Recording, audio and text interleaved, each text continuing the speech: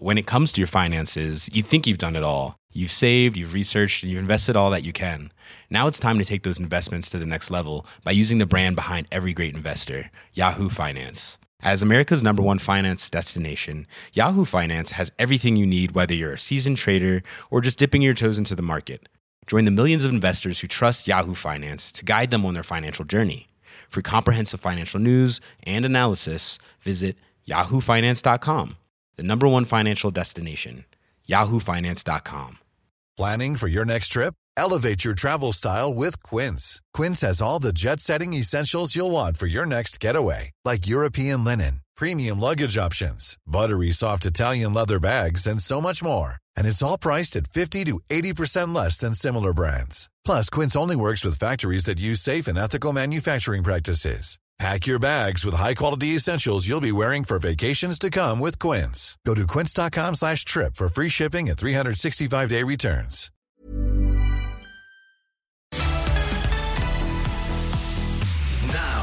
This is Cork Today with Patricia Messenger on the home of Cork's greatest hits. Cork's greatest hits.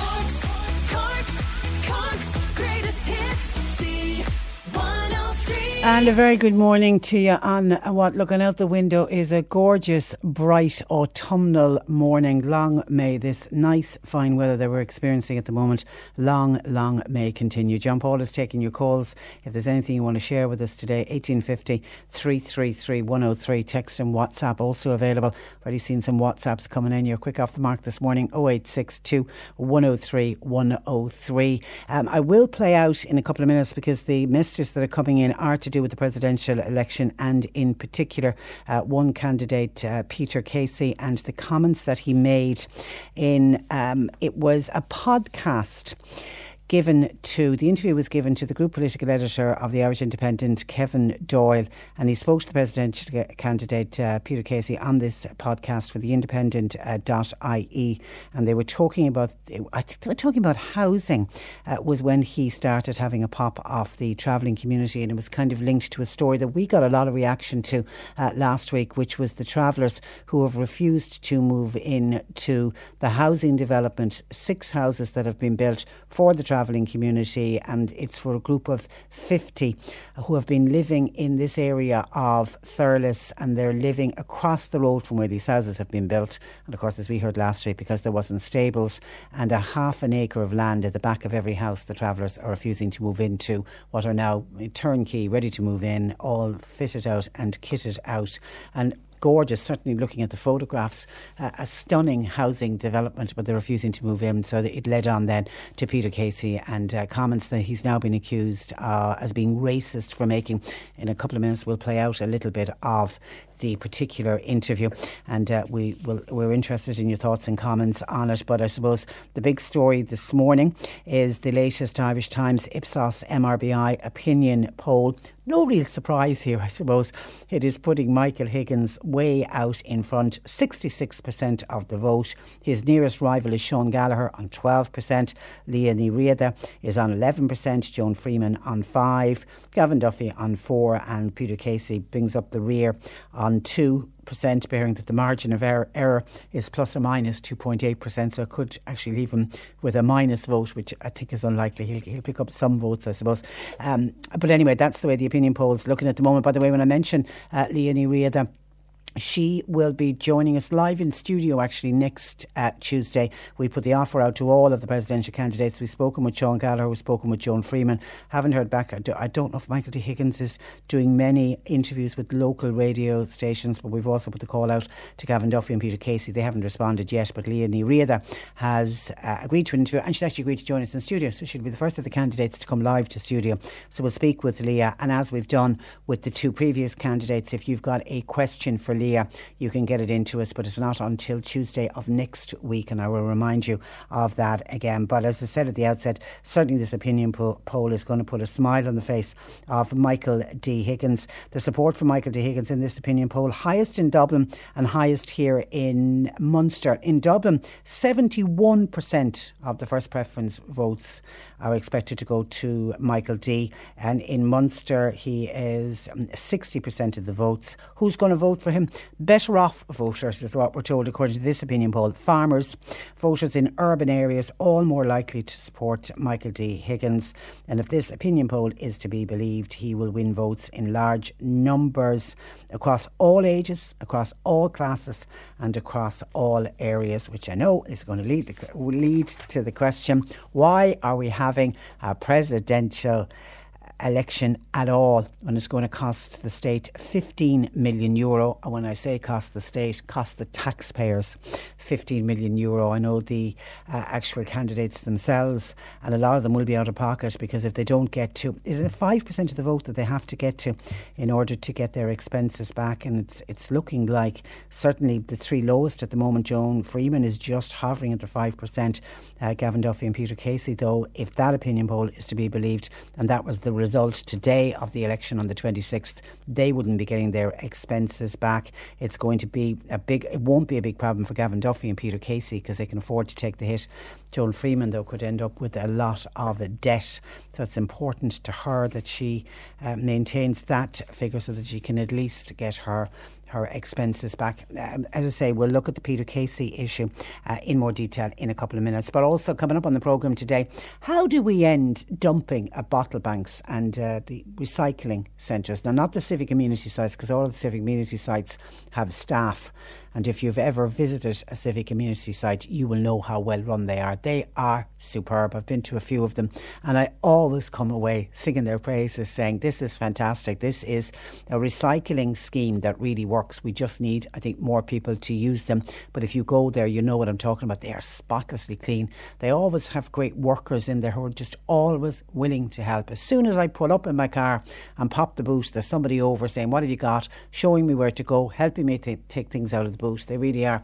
The staff there who work for the council really have to be complimented. They're terrific. And I know when I mention it, I'll inevitably get calls in from people saying they've been at such and such a civic amenity site and agreeing 100% with anything I have to say about the staff. And then for people who don't go to civic amenity sites, and not everybody needs to go to a civic amenity site, people will bring their bottles and their cans for recycling, and we know how important recycling is for the environment. And to have these bottle banks, and they're dotted all over the county, and they are great, but they get abused. How do we stop them being abused? How do we get people into the mentality that if you're going to go to the bother of bringing your items to the bring site and then you get there and it's full, and you know the council do their best and repack, is it repack or responsible? I don't know if it's I think it's the council responsible, are they, for emptying it? But anyway, they do their best to empty them, but there'll always be very busy times. Christmas is always a nightmare around the bring sites, and you know, probably after long weekends, if people are might be having parties on or just doing extra drinking at home, they'll have extra bottles. So there can be times where the bottle banks fill up quicker than at other times, and certain days where they fill up quicker than on other days, and they do the best to empty them. But if you go to the bother of bringing your bottles there and then it's full, you know, we just try to encourage people, please just bring them home with you, don't leave them. So we're going to look at what can the council do to try to clean up and keep our bottle banks and the areas around them as clean as possible. The Society of Vincent de Paul, we've asked them to join us on the programme because they've come out this week about the back to school clothing and footwear allowance. Now, there was an increase announced in the budget. I think it's an extra €25 is going to be given to the back to school clothing and footwear allowance, which obviously for people on low income, because it's means tested, so those that are entitled to it will be pleased with that. But Vincent de Paul are coming out saying it's still not enough, because, and they know, they're seeing an increase in the number of families who are coming to them saying, I've got a son or a daughter going back to school and I can't cover all of the costs. So Vincent de Paul are jumping in to help out. So they're putting a plea out to the government saying, look at our figures, look at the amount of money we've had to hand over just to get kids back to school this year. You need to do more about it. So we'll look at that on the programme. When will the Waterloo Junction reopen? Locals who live there, they've had their lives upend it with the closure of this junction. It's been closed now since June. Is it June or July? Certainly since the summer they closed it.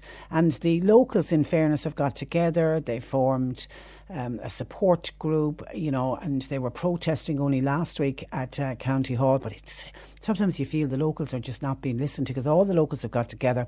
As far as I know, all of the elected representatives on Cork County Council are agreeing with the locals and feel that the junction should be reopened. But the executive, for whatever reason, are very slow to reopen the junction. I know Owen English had a piece in yesterday's paper where it looked like the executive are saying that they're not going to reopen it before the end of the year, which is, we're into the autumn, winter months and darker evenings, and it's just going to make life hell for people living there. And then my big worry is, because the traffic have to divert and take other roads, they're going on roads that are just were never designed to take a heavy volume of traffic, and now there's extra volume of traffic on those back roads and by roads, and you just would be fearful is this really an accident waiting to happen. The junction has been closed for road safety reasons, but are they now putting safety on other roads? Are they now making that an issue? So we'll look at that this morning on the programme. We are looking for your hidden gems. If you live along the Wild Atlantic Way, is there something in your area on the Wild Atlantic Way that only local people know about? It's a little bit off the beaten path. It could be a quirky little shop. It could be a very special cafe, maybe a very unique hotel. Is there a nice cove that a lot of people don't know about? Are there walkways that only local people know? It's kind of the hidden gems. A lot of the big tourist areas and tourist amenities, they all get well advertised along the Wild Atlantic Way, but this is a new marketing campaign to try to get people to come to the area and get them to stay a little bit longer and to find those little hidden gems. So we'll hear more about that on the programme today. And of course, it's also Wednesday. What does that mean? Peter Dowdall joins us from the Irish Gardener, answering all of your gardening questions. If you have a gardening question, you can get it in throughout the morning. 1850 333 103. You can text your WhatsApp 0862 103 103. And I also want to give a warning out to business people. At the moment, this is for business people in Mallow, but this, I suppose, could be business people anywhere. Subway in Mallow yesterday put up on their social media a warning to customers, but particularly to businesses, that they had a customer who tried to pass a fake €50 note over the counter. Now, luckily, the staff at Subway in Mallow, obviously being well trained, they recognised it and obviously refused to cash it. But what the staff noticed was these notes are different to other fake notes that they've seen in the past, because they do not turn black with the marker, which is what traditionally happens on a fake €50 note. And these can only be detected by carefully looking at the watermark. Now, the people who tried to pass them off at Subway in Mallow also went into another business and tried to pass off a €50 note to Subway. They put it up, well done for putting it up on their social media, just to warn others, because €50, there's a lot of small businesses can't afford to lose out on €50, or if a couple of €50 were passed. So please be mindful of that. Fake €50 notes, as I say, yesterday they were in the Mallow area. They could be anywhere today. You're listening to Cork Today on replay. Phone and text lines are currently closed. It's the presidential candidate Peter Casey that seems to be getting the most attention today. He's now facing calls to pull out of the race. This was after claiming that travellers should not be recognised as an ethnic minority, he says, because they are basically camping in somebody else's land. The businessman launched this attack on the community, arguing that they're not paying their fair share of taxes. And of course, as we all know, history was made last year when the Dáil gave formal recognition to travellers and marking them as a distinct ethnic group within the state. Now, Peter Casey was speaking with the group political editor of the Irish Independent, Kevin Doyle, for a podcast called The Floating Voter. Just take a listen. This is just a little piece of what Peter Casey had to say, particularly about the travelling community. Yeah, I don't believe that travellers should be given special status. Why should they be given status over and above yourself or myself? But they are seen as a minority ethnicity. That's a load of nonsense. You know, they're not Romani or whatever. You know, they're not from Romani, or they're not. You know, they're basically people that are camping on somebody else's land. You know, imagine the poor farmer whose land that they camped on.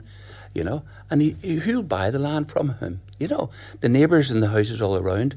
Do you think they're sitting there going, "This is great for my property value because I've now got 3 dozen caravans down the road"? You know, that's just wrong. You know, and I think it needs to be, somebody needs to sit up and say this is nonsense. And here we are giving them luxurious houses, and they're turning them down because they want stables. But they know that nobody else will move into the house. You see, I mean, can you imagine the brave person that would go in Dublin? Oh, I'd love a lovely 4-bedroom house with solar panels and beautifully kitted out kitchens. Do you think would they move in past all the travellers that are sitting out there waiting, watching them move? Not going to happen. And of course, so they're afraid of them. And of course, he's talking there about the dispute in County Tipperary where the 6 homes are empty. They cost Tipperary County Council €1.7 million development. And of course, the traveller families won't move in until they want stables and land for their horses. Peter Casey went on to say, "I'm sorry, there's something seriously wrong with society when we're at that stage." Now, his comments were last night described by Pavy Point as ill-informed, grossly insulting, and they also said it was offensive. David Joyce is a member of the travelling community, and he's also a member of the Irish Human Rights and Equality Commission. He, speaking to the Irish Independent, said that Peter Casey should withdraw from the campaign. He says he showed he's not fit to represent all of the people of Ireland, and he was the one, David Joyce, who says that Peter Casey is racist. He's scapegoating my community. David Joyce went on to say that the candidates' views were founded on ignorance, prejudice and pure racism. He also said that the notion that we travellers all live in caravans and pull up on people's lands, he said that is absolutely rubbish. By the way, Peter Casey also was asked his views about homelessness, and in particular, you know, they were talking about the fact that Peter Casey saying that it's easy to become rich in Ireland, so that must gall with people who are, you know, homeless or people who are trying to get houses. Peter Casey said to that, this wasn't talking about the travelling community, he said you've got people turning down houses because they're not where they want to live. It's not what they want. I'm sorry, if you're being offered a free house, you should take it. Now, I think people who are homeless at the moment would love to be offered a free house anywhere and not a case of not turning down a house. So we're looking for your thoughts and comments on Peter Casey and what Peter Casey had to say. Some of your thoughts in already. Noel says, Peter Casey, he spoke the truth in fairness. He only said what most people think. I'd give him a vote. We need more like him. Thanking you, says Noel. Hi, Patricia, says Michael in Castletown Bear. Our travelling community are an integral part of our society for over a millennium. With their own distinctive identity, they must be respected. We are failing to fully recognise the inequalities and discrimination that the travelling community face on a daily basis. They are an Irish ethnic minority who have distinct qualities within themselves, a people within our people. The presidential candidate Peter Casey's comments about the community are absolutely disgusting and grossly insulting, and he should apologise to the travelling community and also do the honourable thing and withdraw from the presidential race. When the qualities of the candidates were being discussed on another radio station, Peter Casey was described by a very respected panellist as a troublemaker.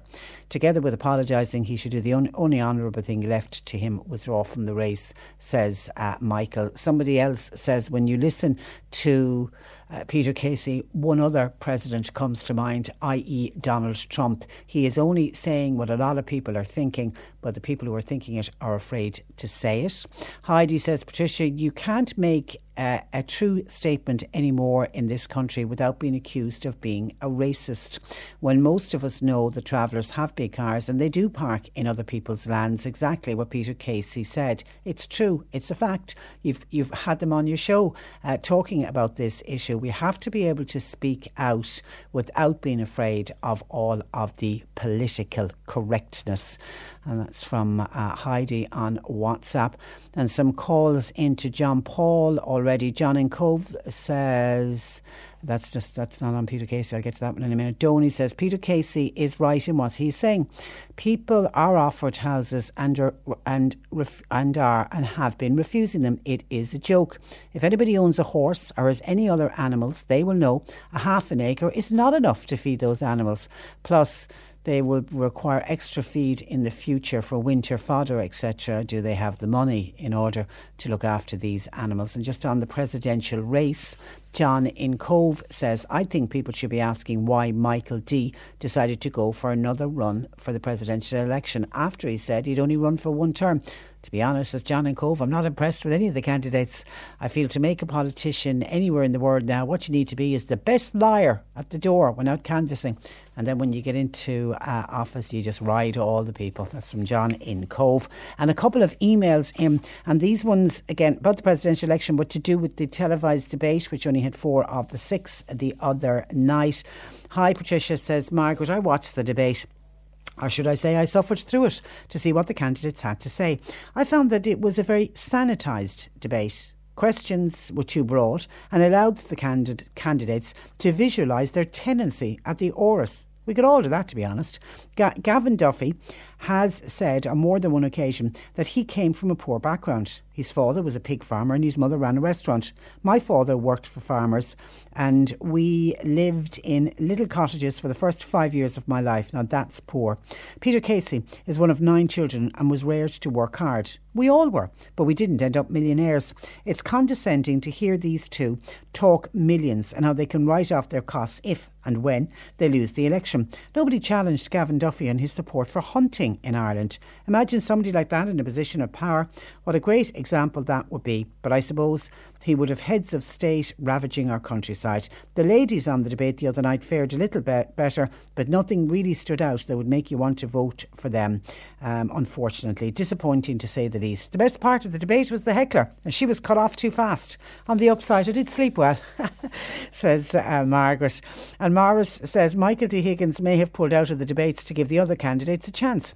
Michael Higgins will win by a landslide, and it was generous of him to pull out and handicap himself a bit.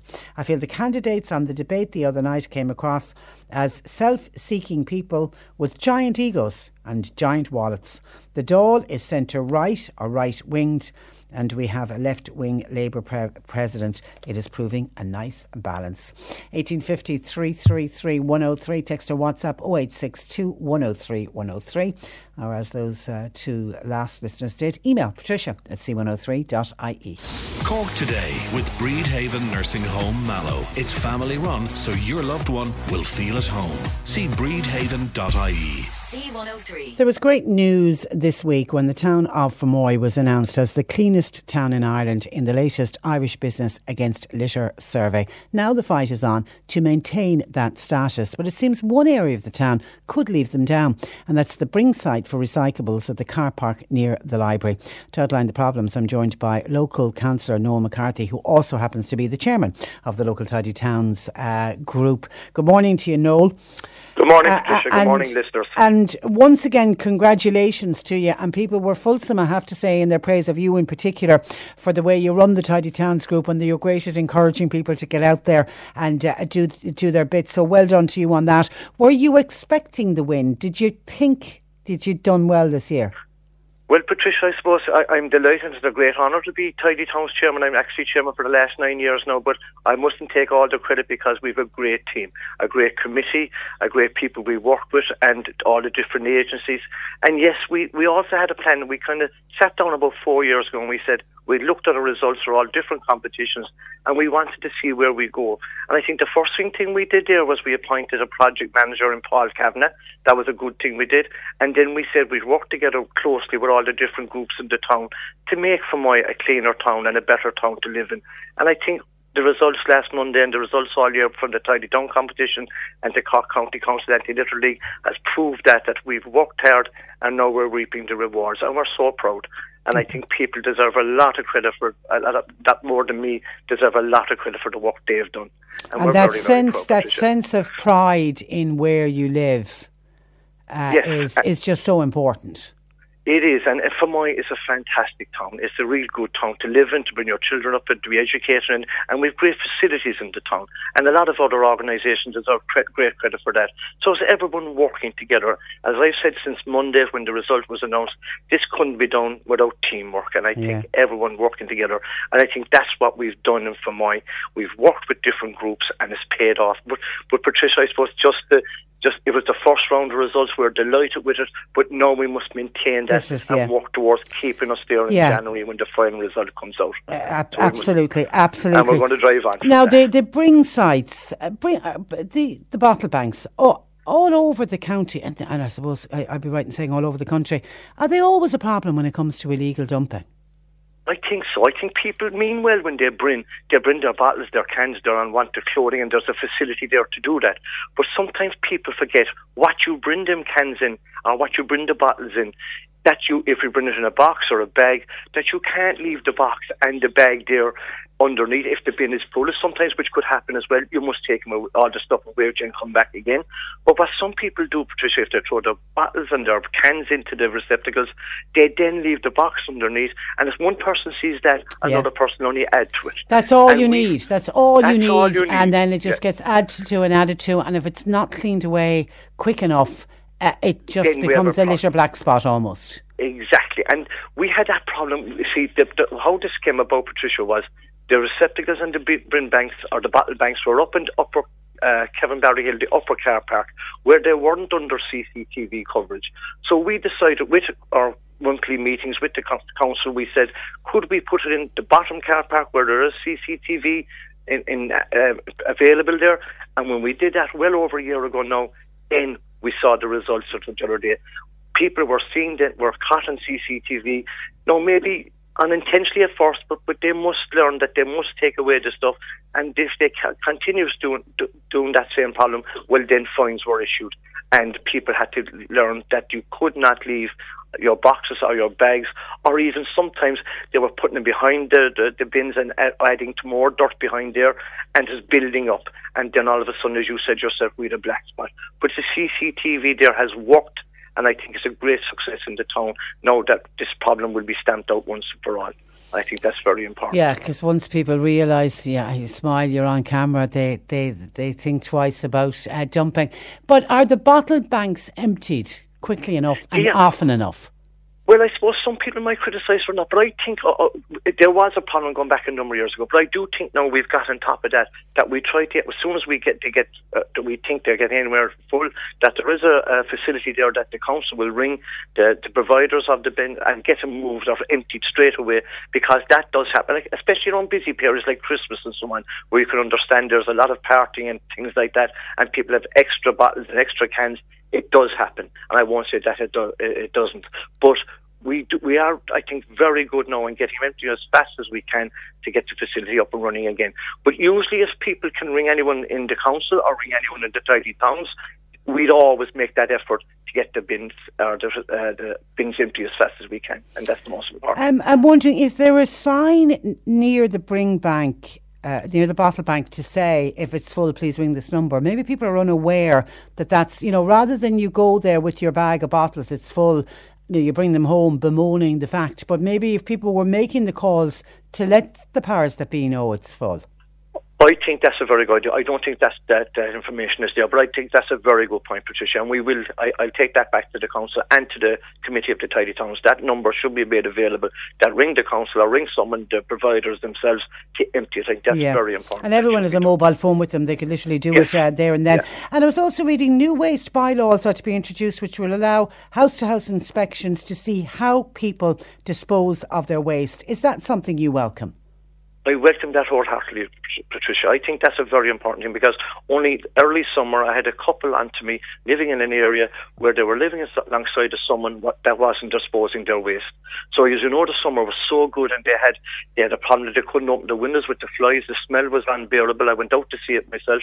And I think with this new bylaws being proposed now, from early New Year, the council can go in and ask people, have they got proof and have they got from companies that they are disposing of their waste, And if they can't produce that, well, then they could be fined. And I think I welcome that, because it's totally unacceptable for someone to be living on side of someone that are not doing the right thing and disposing of their waste. And what was happening with that house that you went to? What were the neighbours doing with the rubbish? They were just piling it up outside the back and not disposing of Oh it. my The bins God. were overflowing. It was absolute, and they still had the problem even for months and months. We rang the environmental section of the council. They called.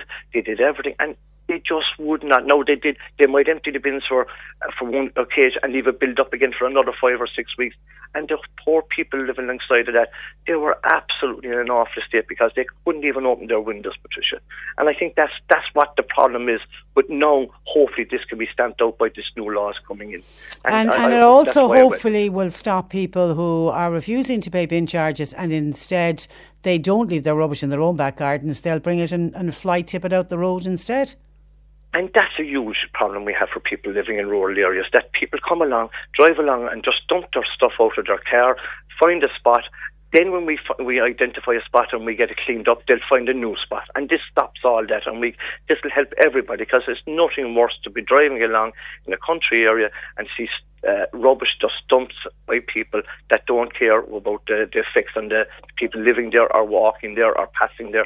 I think this has to be stamped out. And I think this way of doing that by the council being able to take inspections will put an end to that once and for all, I hope. And Patricia, can I also say about people calling to doors? You know, these people say, I'll get rid of your rubbish, and you're giving them some money to get rid of it. But you're not worried where they're dumping it, and that's another problem. These rogue people that are going around looking for business to say that they'll get rid of your rubbish, but we don't know where they're disposing it properly or not, and that's another problem that can stamp out this. And that's where that's going to, like, usually scenic areas are buried deep in a wood. You'll come across a lot of waste that isn't just somebody fly tipping, it's one of those rogue.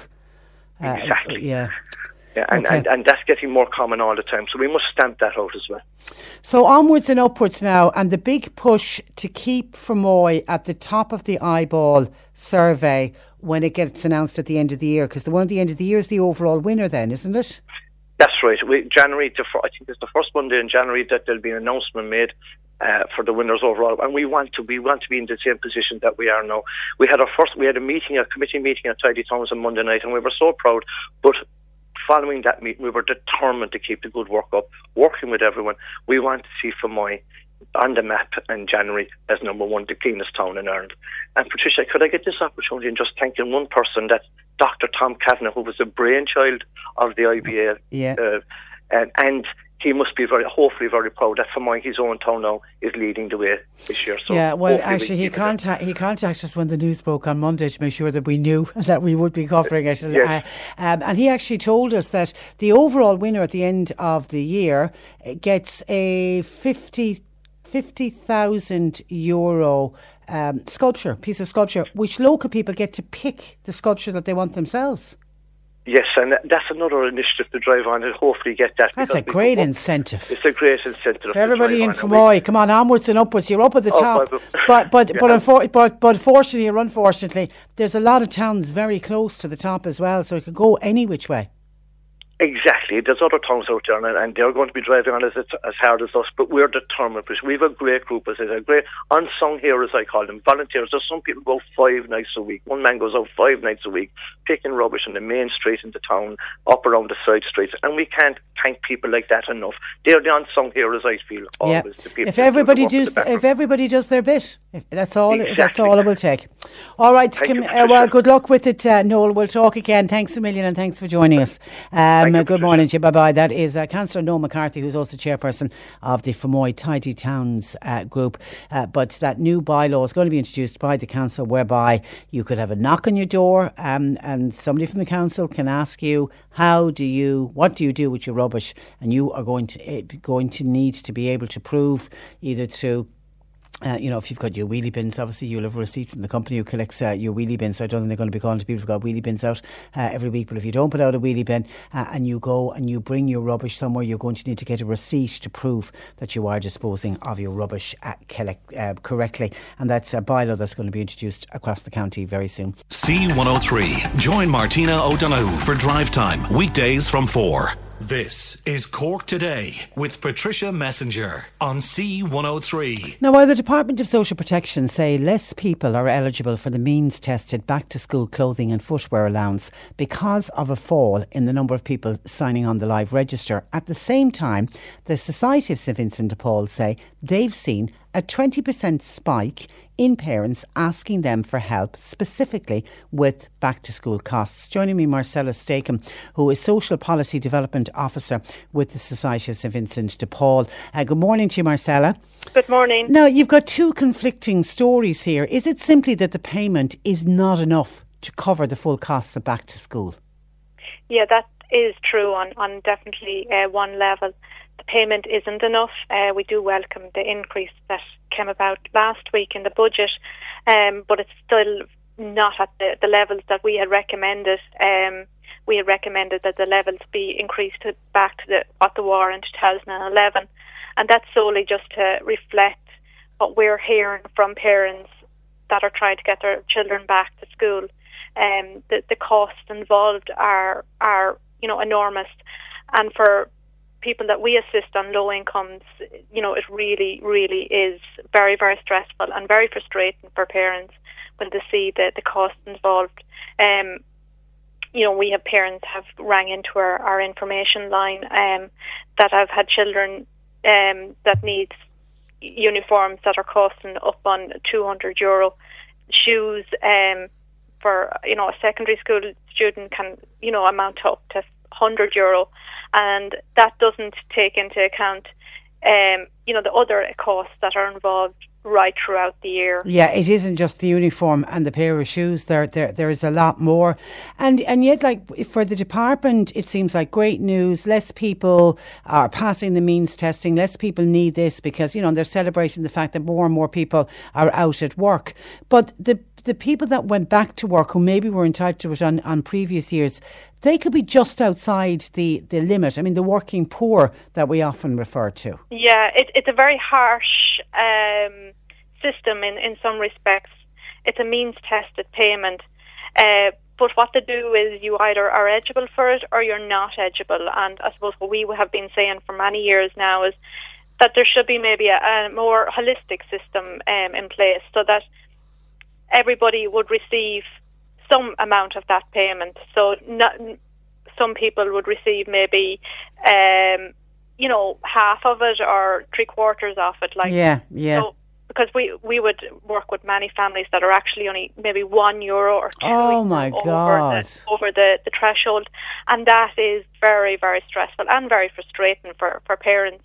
What we see through looking at the eligibility is that the income limits for couples and the income limit for lone parents, so how much you can earn to be before you're cut off from being eligible, are two different payments, but the costs involved for school are still the same for a one-person family and a two-person family. So that we really feel is very unfair on particularly on low income parents that are parenting alone. So when you say you've had a 20% spike, you're hearing from parents who are both entitled to the back-to-school clothing and footwear allowance and those that are just outside? Yes, exactly. We saw about roughly 6,000 calls come in. A lot of those came in August of this year, just before children were ready to return to school, and they were from a wide spectrum of families. So there were some families that were reliant on social welfare, but we also had families that were in paid employment. It's not surprising really when you look at the figures, because at the moment we have about 780,000 people. That's 1 in 6 people living in poverty in Ireland at the moment, and that's equating to over 100,000 of those are actually in jobs. So that means that life on a low income is the norm for many in our society. And I suppose we would be saying and highlighting very strongly that a rich country like Ireland should not have 780,000 people living in poverty. It is organisations, I suppose, like SVP that see the stress behind those numbers and see the reality for many in our society. And I take it you hear from families who go to great lengths, Marcella, to try to cover the cost of back to school, robbing Peter to pay Paul, not paying in a utility bill, maybe even going hungry themselves. Yeah, on many, many occasions we would receive calls from parents that will do everything and anything for their children to get them ready for school, because simply they don't want their children to feel different while they're at school, and also to see the value of education.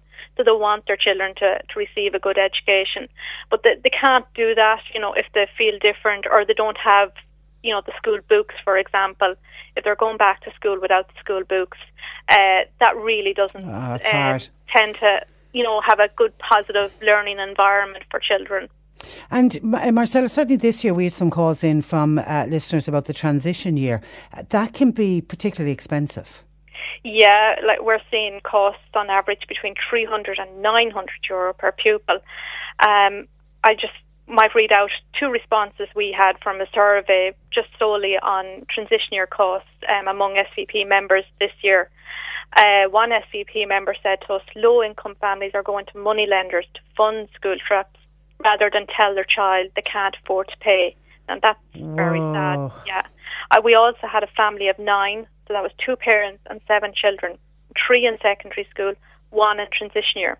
And this young person missed out on 4 outings due to a lack of money and only got to go on the 5th as our conference assisted. The father is unemployed and the mother works in the childcare sector. So that, I suppose, would be, be indicative of what we're seeing right across the spectrum. Yeah, we had a mother who contacted us and she was heartbroken because she had to, her daughter wanted to do transition year. It was a voluntary transition year, and she said she had to sit her daughter down and say, we can't afford it. And she said her daughter was heartbroken because she was leaving all her friends who she had started school with, at the age of 4, leaving all them behind because she had to go on into 5th year. And the mother said, as a mother, it was heartbreaking to see her daughter so upset, but there was nothing else that they could do. And sadly, that's reflected around the country. All right. And Marcella, thank you for that. And I know with Christmas coming, it'll be a very busy time for the Society of Vincent de Paul. So we will talk. We will talk again. Thank you, though, for joining us and talking to us today. Thank you. Good morning to you. That is Marcella Stakem, Social Policy Development Officer with the Society of St Vincent de Paul on back to school costs. They haven't gone away. Okay, we're going to take a break. We have news at 11. I can see by the text message, WhatsApps and calls into John Paul, a lot of people reacting to Peter Casey, the presidential candidates, and his comments about the travelling community. I will get to those after news at 11. We're also going to be discussing the Waterloo Junction. When is it going to reopen? Locals have had their lives completely discommoded because of it. And we're looking for hidden gems along the Wild Atlantic Way. Cork Today with Breedhaven Nursing Home Mallow. It's family run, so your loved one will feel at home. See breedhaven.ie. C103. You're listening to Cork Today on replay. Phone and text lines are currently closed. Now, a lot of commentary in on Peter Casey and his views on the travelling community and the fact that he's running as a presidential candidate, and members of the travelling community say that he should withdraw from the campaign and that he is being racist in his comments about travellers when he said they're not, he says they shouldn't have got the ethnicity status that they got last year. He says they're not from Romani or wherever. He says they're basically people camping in somebody else's land and they're not paying their fair share of taxes in society. He's been accused by one travelling organisation as his comments are founded on ignorance, prejudice and pure racism. OK, this is a sample of some of the calls and texts that we have been receiving. Let me look to some of the texts first. Peter Casey is dead right with his comments on travellers, says a listener. Pity that there isn't more people to speak out like him. If more only knew what they were really like. Sandy, re-presidential election. In my opinion, a candidate's opinion on Fox this is a general one. I'll leave that for a second. This is just a general one about the presidential. Let me stick with the ones on Peter Casey. first. Just let me get to those ones. Somebody else says Peter Casey is 100% right. Helen says, Patricia, I think the comments put forward by Peter Casey about the travelling community were very insular and ill-informed. I think Tipperary County Council was short-sighted in their view of the houses that they built for the members of the travelling community. Travellers love their horses. They are an integral part of their ethnicity. If the County Council had put in a well-maintained site with access to water and electricity and recognised the need for those families to have their horses close by, we would not be having this standoff. Travellers are an ethnic group just like the Romani community, says Helen. Someone else says, hi Patricia, yes, I fully agree 100% with Peter Casey. Good for him to have the backbone to say it. Most travellers are freeloaders and don't declare on any money that they earn. A horse, are they for real? I'd like a horse in stables, and like Mrs. Bouquet, I'd like room for the pony. Well, you know what they can do. With regards to St Vincent de Paul, they are a joke. More money for clothing and footwear. How did we all manage? Tell them save during the year for whatever you need. Nothing comes for free. Let there be a new slogan for Leo Varadkar for the coming year. Stop the handouts. It's a joke. Peter Casey, you are spot on. Says that particular texter. Mag says Peter Casey is right. If I want a pony and land, then I have to buy it myself. And Noel says Peter Casey spoke the truth. In fairness, he only said what most people think. I'd give him a vote. We need more like him. And then just other comments on the presidential candidate. These are the ones by text. John says, should Michael D. Higgins be asked to produce a medical search that he is fit for another 7 years? It is highly likely that a man of his age has medical issues. We the voters, are we not entitled to know that he is fit enough for all of the foreign and domestic travel that this particular job entails, says John. Would others agree or disagree with that? Someone else says, surely Michael D. Higgins is entitled to change his mind as regards going for a second time to the Áras. He's a wonderful president. He certainly will get my vote. As for the rest of the candidates, they are a circus, says the texter, didn't put a name on it. This is John in Gwinneguilla. Patricia, just a suggestion here. I'd like to float this. How others agree or disagree with the presidential election. It's almost certain that Michael D will be re-elected. If for some reason he doesn't see out the 7 years and he doesn't make it through the term, the candidate that comes in second this time should be automatically elected president until the 7-year term runs out. It would save millions. And that suggestion should be examined, says John in Gwinneguilla in County Kerry. I wonder whether others agree with John on that one. 15 million actually is what it costs to run the election. So you are right, if for whatever reason he wasn't able to see out the 7 years, we'll be back to another 15 million. And Sandy's comment, in my opinion, a candidate's opinion on Fox or other leisure pursuits matters little in reality. This was somebody saying, picking up on Gavin Duffy and his views on coursing and hunting. He is I think he hunts himself. He certainly is a fan of the sport. Their opinion and willingness to speak on treatment of humans would be much more relevant. Gavin Duffy, I understand, has declared he would sign any law to ban hunting. People despise dragons based on their show. How many would dish out big money on request without hard questions based on 20 minutes on a TV show? Not everybody can invest profitably. And someone else wanted to know, what is the total cost of wages and expenses to keep the house and gardens for the president, leaving aside his ridiculous salary? So says James. Well, it's been revealed that if you total up all of the spend for the last 7 years that Michael D. Higgins has been in Áras an Uachtaráin, it's looking to come in. I mean, they have to do the final tally at the end of this term of office, but it is looking to be €30 million was how much it cost for the 7 years. Prices and costs seemingly have gone up. Mr. Higgins' personal staff will come in at 11 million when this tenure ends. His travel expenses 1.5 million. And then there's a separate bill for the Office of Public Works staff and costs associated with running Áras an Uachtaráin. That's obviously keeping the grounds and all of that. That will come in at almost 5 million, and that's not including any of his wages or anything like that. Then we know the €310,000 in in expenses that haven't been audited, even though Michael Higgins has come out and said that when he is re-elected, if and when he's re-elected, that he will give the breakdown of what that cost was. Anyway, on some of your calls in our John Paul says the phone lines have been very busy on this one. John in Mallow says Peter Casey is the man that should be in there. He's standing up for people. If I am short grass for my cattle, I have to buy feed for them. If I ring up the department, they won't give me free grass. So the travellers need to pay like everybody else. If travellers are offered homes and they don't take them, then they should go back to the end of the housing list and let somebody else get that house instead. James in Brury, I think ethnicity is good for travellers, but what Peter Casey said was shocking. To think he wants to live in a big house with a big salary and then he says this about Irish people. This is awful. Do you think we have people living on the side of roads with no running water, and then he comes out with this? We have dogs that can avail of shelters. And yet he's talking down the members of the travelling community. It looks like he's going down the Trump road, another millionaire trying to get into office. It will end up with war on the poor. And John O'Donovan contacted us from the city. He said Peter Casey is saying what others are thinking and saying, but because he's running for president, it's been picked up more.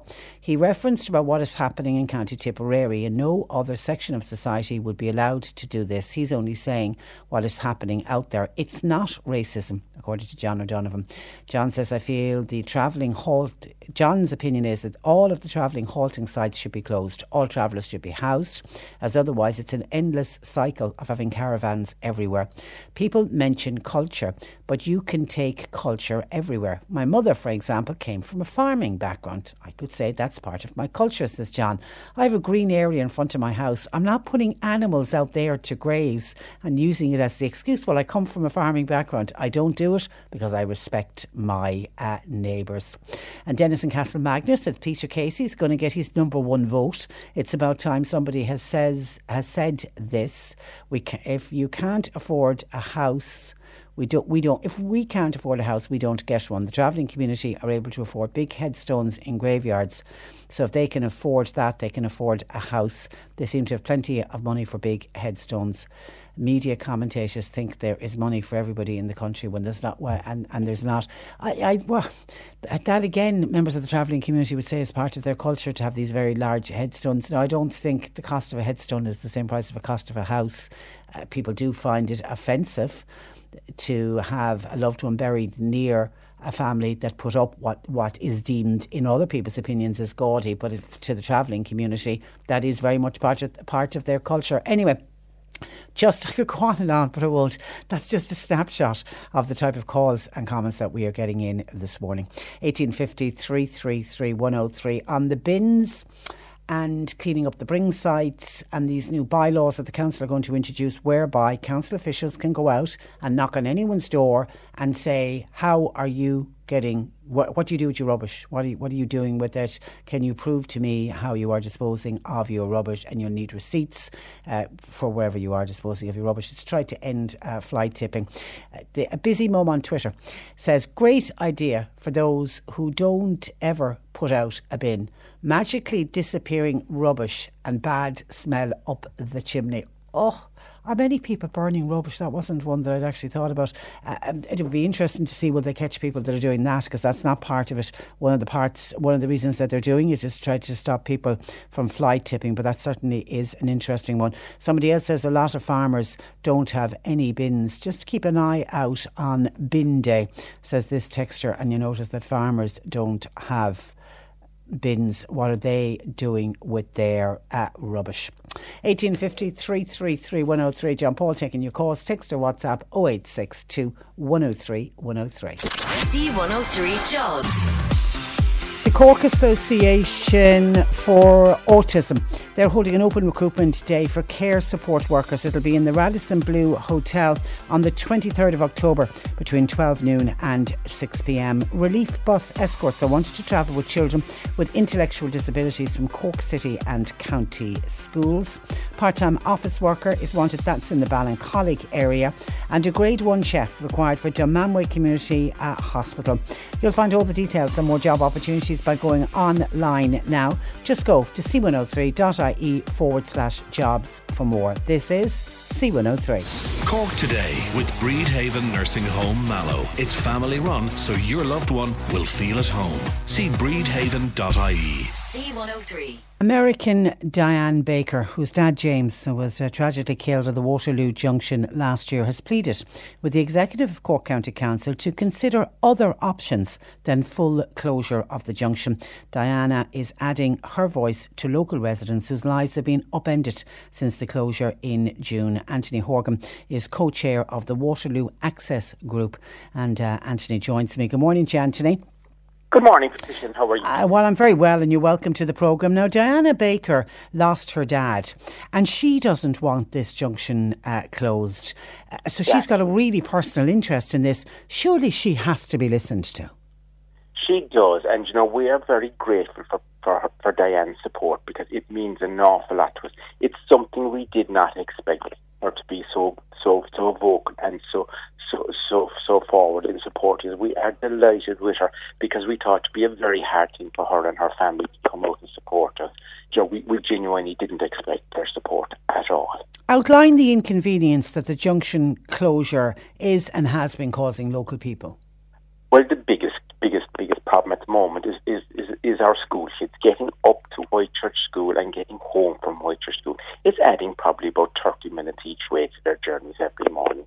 And the parents who have to drive up there as well. And people getting to and from our community association up in Whitechurch as well.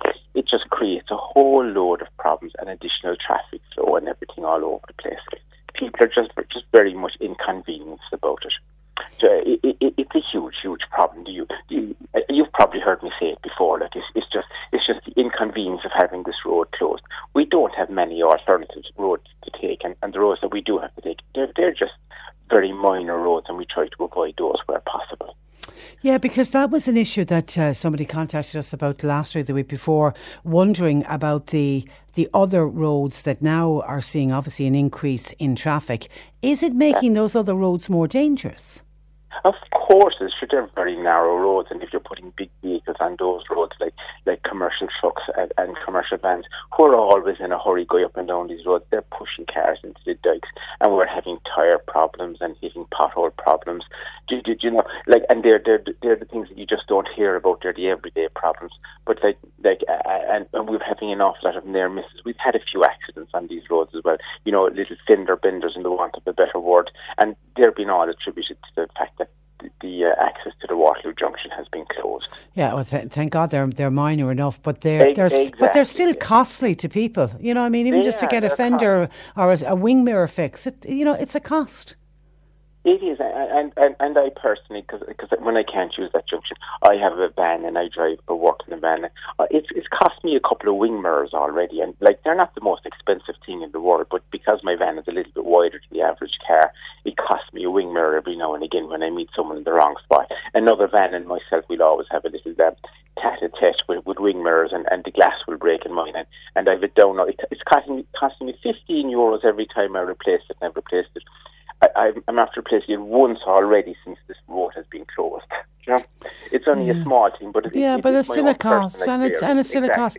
Jim, one of our listeners, says, "Hi Patricia, I passed the Waterloo Junction at the weekend, and it looks like a tractor could go in and out at the side of the junction as there's tracks across the grass. But I can't say that I blame any of the locals. It has to be so much of an inconvenience to people living there, making that round trip, and it's crazy. It's taking so long to sort out." And that's from Jim. Are people squeezing down by the side of it? I heard that rumour. I haven't seen it personally, and I haven't gone over there now in the last couple of weeks because I've been just avoiding the place. So I've heard that rumour that people are squeezing in the side of the road. But as a member of the Waterloo Access Group, we want the access open safely. And I don't know if people squeezing down that side of the road could be considered safe. Do you know what I mean? So but you cannot. Out of anyone can understand the frustration and why somebody would do it. Yeah. If you're in a rush to get somewhere, I wouldn't be the first to condemn anyone for using it. Do you know what I mean? Yeah. If there wasn't access there, but I can't be advertising. Yeah, absolutely. Now, it was said that the junction would remain closed until the end of this month, but then Owen English had a piece yesterday when he was writing about Diana Baker, and he said the council plan to extend the closure to the end of the year. Well, I'll tell you now, like we're working very hard in the background with our local councillors, and our local councillors are in communication with the county managers, and there is the council meeting has been brought forward to next Monday, and we've been told that the Waterloo Junction is on the agenda. So we're working away in the background, and we're hoping that some proposals might be made at the meeting, which might be advantageous to us, and we're very hopeful that we might be able to get something done sooner. But these are all things going on in the background. We are working very hard at it, and we're waiting now for the council to come back to us. Like this is a slow process, as you can appreciate. Yeah, I can't believe that we started discussing this when the road closed in June, and here we are in the middle to the back end of October, and the road, nobody ever envisaged it being closed this long. No, look, we got an awful shock when they closed it, and we got it like the amount of community support for getting this junction open, and the amount of community support for any actions we've taken.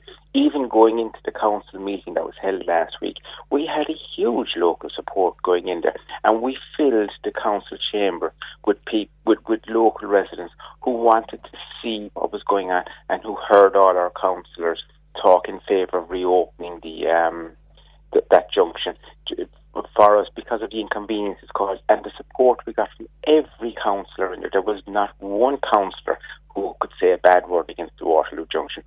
They all supported the opening of it, and the fact that it was the way it was closed, it didn't agree with any of the councillors. That's good to hear. You must have been thrilled with that. Well, that was a fabulous bit of support to be getting for our community. It really does mean an awful lot to us. There isn't too many things at all that we get all the councillors absolutely. On the one side from every party, and that means an awful lot to us. And out of every bad issue that happens, you always like to try and see the positive. The one thing I have to say about the community in Waterloo and in Whitechurch, you're very united, and I'm assuming that the closure of this road has united you even further. It has. It really has brought people out to support us that you normally wouldn't see or hear. Yeah. And we we're a rural community, as you can appreciate. And I mean to say, like Waterloo is the small side of the community, and Whitechurch is the larger side of the community. And I mean to say, the support from, I actually thought, and a lot of people in the Waterloo side of it were thought that maybe, yes, we will get support from Whitechurch, but we didn't expect the amount of support. It was total support. No questions asked. It's a huge unification for the community, and it's a huge. It means an awful lot. It really is a fabulous place, like Waterloo and Whitechurch. It has a great community spirit and fabulous schools and community associations. So it really is a fabulous community to be living in. And is there any work being done in the meantime on traffic calming measures to make the junction safer for if and when it reopens? Well, all the work that we hear of is only rumour, and we hear that's been done by the council engineers on paper and on designs. There has been no physical work done on the road as such. But we're hopeful that there'll be a proposal come to us soon. There's no works being done on the road at the moment. Nothing. They literally just closed it off, and that's it. They've closed it off now. The lines are painted. The road is running away. They have. The junction is closed. It's been removed off of the sat-nav system. Google Maps no longer has the junction open. It's totally closed. But the only thing you have is there's no work being done. So we really are just waiting for the council to come back to us, which is looking possible at this stage. Come back to us with proposals for how to open it up in a safer method. Yeah, interesting that Google Maps have taken it off the system, because it was sat-navs and Google Maps that caused a lot of these accidents in the first place by sending the American tourists to the Waterloo Junction to go to Blarney. So obviously the American tourists now arriving completely unaware of the Waterloo Junction, they're going straight on for Blarney. They're going down and taking the main Blarney exit, which is much safer for everybody. And so could they not reopen it and just get onto Google Maps and say leave it off the sat nav? We're asking all those questions, Patricia, and we're hopeful that that'd be one of the results of it. We were asking all these questions of our councillors, who are asking the council engineers all these questions, and we're hopeful that there will be a nice proposal that will be in favour for our community in the very near future. But at the moment, they are talking about the end of the year at this stage. But look, if we get it reopened safely. When it comes to your finances, you think you've done it all. You've saved, you've researched, and you've invested all that you can. Now it's time to take those investments to the next level by using the brand behind every great investor, Yahoo Finance. As America's #1 finance destination, Yahoo Finance has everything you need, whether you're a seasoned trader or just dipping your toes into the market. Join the millions of investors who trust Yahoo Finance to guide them on their financial journey. For comprehensive financial news and analysis, visit yahoofinance.com. The #1 financial destination, yahoofinance.com. It's that time of the year. Your vacation is coming up. You can already hear the beach waves, feel the warm breeze, relax, and think about work. You really, really want it all to work out while you're away. Monday.com gives you and the team that peace of mind. When all work is on one platform and everyone's in sync, things just flow. Wherever you are, tap the banner to go to Monday.com. There's never been a faster or easier way to start your weight loss journey than with PlushCare. PlushCare accepts most insurance plans and gives you online access to board-certified physicians who can prescribe FDA-approved weight loss medications like Wegovy and Zepbound for those who qualify. Take charge of your health and speak with a board-certified physician about a weight loss plan that's right for you. Get started today at plushcare.com/weight loss. That's plushcare.com/weight loss. plushcare.com/weight loss. The sooner the better, obviously, but if we have to wait another couple of months, so be it. Okay, so even if they do come back and say the end of the year, I think at this stage it's almost like, Anthony, you need a date. Well, we would love a date at this stage, because it means that our local people might get frustrated with us and our little committee and start telling us we're not doing a good enough job. But I mean to say, like, we are working as hard as we can, and we're doing as much as we can to get all this to go opened up as fast as we can. But we really are working very hard at it. And in fairness, our councillors are working very hard at it. I say there isn't a day go by when they're not in contact with someone of us. Do you know? Okay, well, that's good to hear. Somebody else says, could never understand why they decided to close the Waterloo Junction. Surely the obvious thing, just update the sat-navs. It's very unfair on the people who live in the area. And a couple of other texts similar to that, with people just having great sympathy with the round trip. And particularly, it was bad enough when it happened in June, but at least we were saying, well, at least it's summer holidays. But never thinking that it would still be closed when the children went back to school. But, you know, they're coming up to their first midterm break for Halloween and the road is still closed.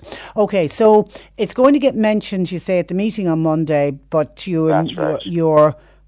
would you be hopeful of something on Monday, or is it'll just get discussed? I'm not sure. We would be hopeful, would be a very good word to put, a hope. And if there isn't a proposal, I'm sure that the councillors that will be at the meeting will be very irate with the county manager. If there isn't some sort of a positive proposal push, you know, it will create hell at the meeting if there isn't something positive put forward. Okay, all right, we will leave it there. Thanks a million for that, Anthony, and continue good luck. You're all doing great work with the Access Group, but thanks a million for joining us on the programme this morning. No problem, and thank you for talking to me. Good morning to you. Patricia. Bye-bye. Anthony Horgan, co-chair of the Waterloo Access Group. A story we'll keep an eye on, but it is, I mean, even listening to Anthony there, I think it could be the end of the year before that road opens. A huge inconvenience to the local people. And thank you to Paula O'Mahony in Bandon, who sent on a lovely thank you text. She went along to the Everyman and for dinner at Green's last night. It was a prize she won on the programme the week before last, and she really, really enjoyed it. Good to hear, Paula. Thank you for that. And there's an interesting text in when we've been talking about the cost of running the Áras and how it's expected that when Michael D finishes this 7-year term, it'll be about €30 million is what the Áras will have cost to run. And then we know 15 million is what it's costing, or it's the figure that's bandied about, is what it costs to actually run the election, to actually elect a president. Patricia, for those money conscious people out there, has anybody realised the cost of putting Michael D Higgins out to grass? He'll have a €1 million minimum by way of lump sum and another presidential pension, as well as paying a new president. I say work away, Michael D, and if you want another third term, no problem at all. That should save the taxpayer a fortune. Cork Today with Breedhaven Nursing Home Mallow. It's family run, so your loved one will feel at home. See breedhaven.ie. C103. The comment that came in earlier when we were talking about bins, and I mentioned this new bylaw that's going to be introduced by the council, whereby the council officials can and will send out inspectors knocking on people's doors, and you're going to have to be able to prove what you do with your rubbish. And a listener sent in a text saying, did anybody ever notice that farmers don't put bins out, and wondering what do farmers do with their rubbish? Well, Jane in Mallow, who I'm assuming comes from the farming community, says we do put our bins out. We pay for plastic, which also is recycled. We also take items to the recycling plants to recycle, like plastic and metal, etc. This would be from the work of farming. We also have to pick rubbish out of our ditches. This, by the way, is other people's rubbish that we have to deal with, but we do that, and I would say that's probably almost on a daily basis. I have 3 bins that go out every fortnight, so I feel that comment is unfair. Not all farmers don't put out bins. There are farmers like Jane who pays to have their bins collected. But then somebody else has a different view on that, says bins. A lot of West Cork folk travel to Skibbereen to the bring sites. It forms part of a day's shopping. It's free, and it actually brings extra shoppers into the town.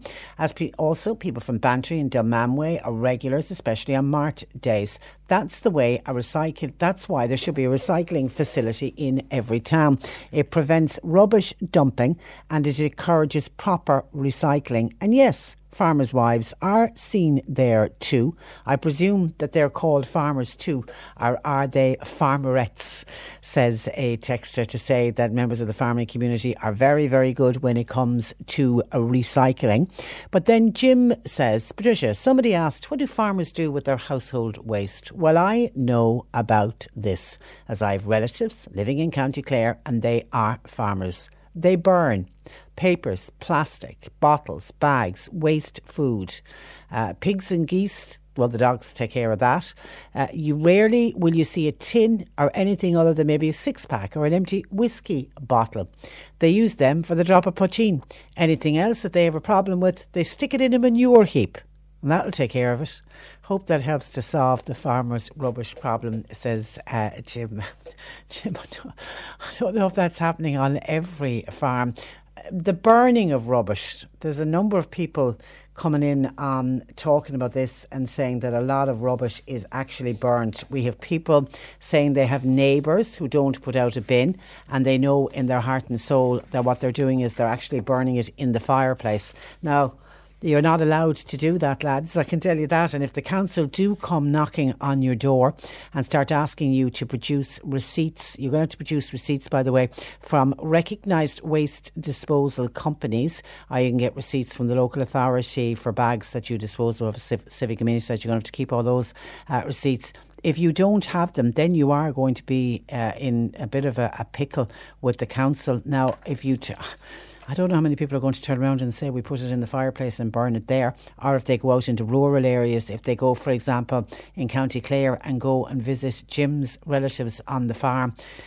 I don't think Jim's relatives are going to take him out the back and show them, is it a big barrel that they have for burning? But I just wonder, is there a lot of that going on and you just don't have people talking about it? It's just something that has always been done and continues to be done. I would worry for the health of anyone standing anywhere near, particularly when you're burning plastics, because of the fumes that can come off those plastics. It certainly can't be good for you from a health point of view, so I would worry about that. But is Jim right, I wonder? Is there a lot of that going on? Is there a lot of burning of rubbish going on, particularly in rural areas where it's out of the way and you're not seeing it and people aren't seeing it? I mean, there's been talks for a while of the council sending up drones. Remember at one stage there was anecdotal evidence that the council were putting up helicopters and they were putting up planes to see who was burning.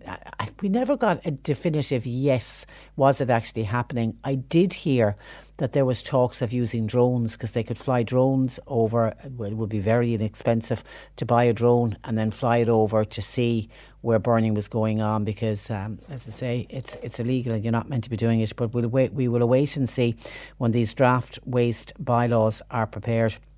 That is to allow the council to carry out house-to-house inspections just to see how people are disposing of their waste. Only time will tell what will come out of that. OK, let me go to some more of your texts and calls coming in. Still having people calling us about the presidential election, and in particular about Peter Casey and Peter Casey's comment about the travelling community. Tim says Peter Casey is right. There was enough fuss about the Fermoy mobile home. Peter Casey is a little too much for business. Incentiveness and innovation are fine, but anyone who cannot fit in will get no support. What about the price of television time per minute on Dragon's Den for Brand Casey, Brand Duffy and Brand Gallagher, says Tim. Well, all of them have come out and say they've divested interest in their businesses, but I suppose they can pick that back up fairly quickly. It's a good point from Jim. I mean, we would have known them from the Dragon's Den. Are we learning a lot more about them now in the presidential election? Will it actually help their businesses when they decide, if they don't and when they don't get elected, what will it do for their businesses? I mean, I'm thinking of Sean Gallagher because he had to divest all of his interest back in 2011. And it's one of the criticisms, isn't it, of Sean Gallagher? What have you been doing for the last 7 years? Now, I know he's had 2 children since, and I'm assuming he had to go back into business again. But was it good for his brand? Was it good for Brand Gallagher? I don't know. I don't know what his business interests are to be able to find out if it's good or not. But it's a good point Tim makes. They are getting a lot of publicity for business people. Then another texter says, Michael Collins, James Connolly and Kevin Barry all died for Irish people, even members of the travelling community. But they did not die for members of the travelling community to take full advantage of us, the taxpayers.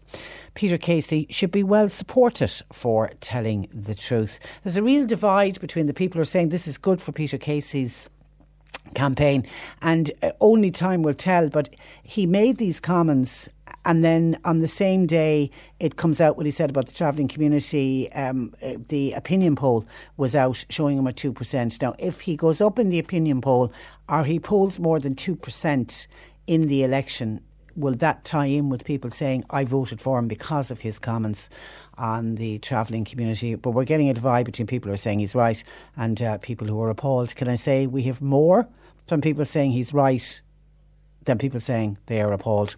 Eileen in Bandon, plain and simple on her text, Peter Casey is right.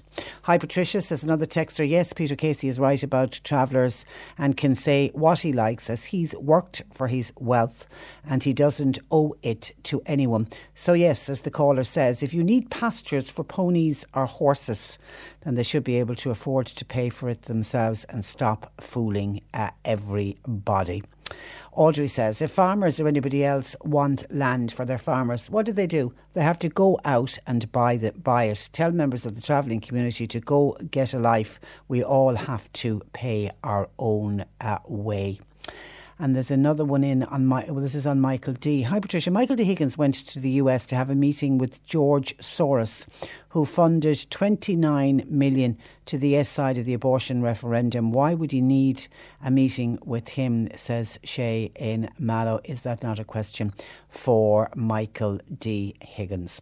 OK, and we spoke earlier about the back to school clothing and footwear allowance. Tim says, there was a big PR job done about the back to school allowance being paid on a certain date, but in many, many cases the money did not come through up to 6 weeks later. How unfair was that? Well, Tim, I know at the time, and I know certainly last month, we were on to the department and they were apologising and saying that there was, because they got an avalanche of people applying for the first time and had to go through the process, there was a time delay, and they apologised that there was a delay in paying out the back to school clothing and footwear allowance. I'm assuming at this stage, where are we, the 17th of October, that everybody by now has been paid, but there was a delay.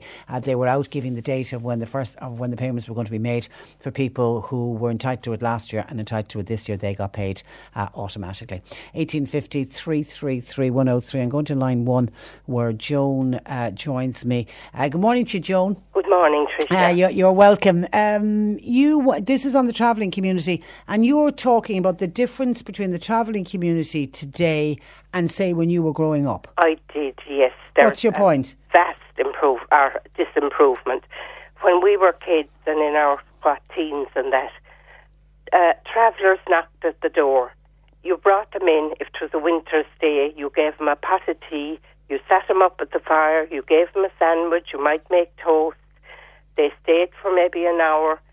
They went away then, and you'd give them milk and bread or whatever else you had to spare. They appreciated it so much. They were a completely different breed. We had many people who weren't travellers, and they'd be classed as down on their luck, and our house was an open house, and many's the morning the door knocked at 7 o'clock, and my mum would get up, and this poor woman out the country who had cycled miles would come in. She'd light a fire and give her a breakfast. But going back to travellers, I mean, nowadays, to reject houses because of lack of a half an acre, are they for real at this stage in Tipperary? Yeah, but the members of the travelling community would say that they are. I know Pavy Point were out saying that they've been discriminated against, and that people don't understand their ethnicity and don't understand this is part of their culture. I just am so tired of this. At this stage, it's going on, and they're getting away with so much. I mean, they have so many handouts. They have money for everything. People that are struggling to pay mortgages. There is no comparison, and I bet the local ones will get away again for a while. It just doesn't make sense. I just thought back to those days now. And they were such lovely people. Yeah, I remember growing up, and a woman who, she was, Mrs. Ryan was her name. It was back in the day when we called people Mr. and Mrs. Right. And she was a member of the travelling community, and she called regularly. And I remember she eventually got a house, and we gave items of furniture.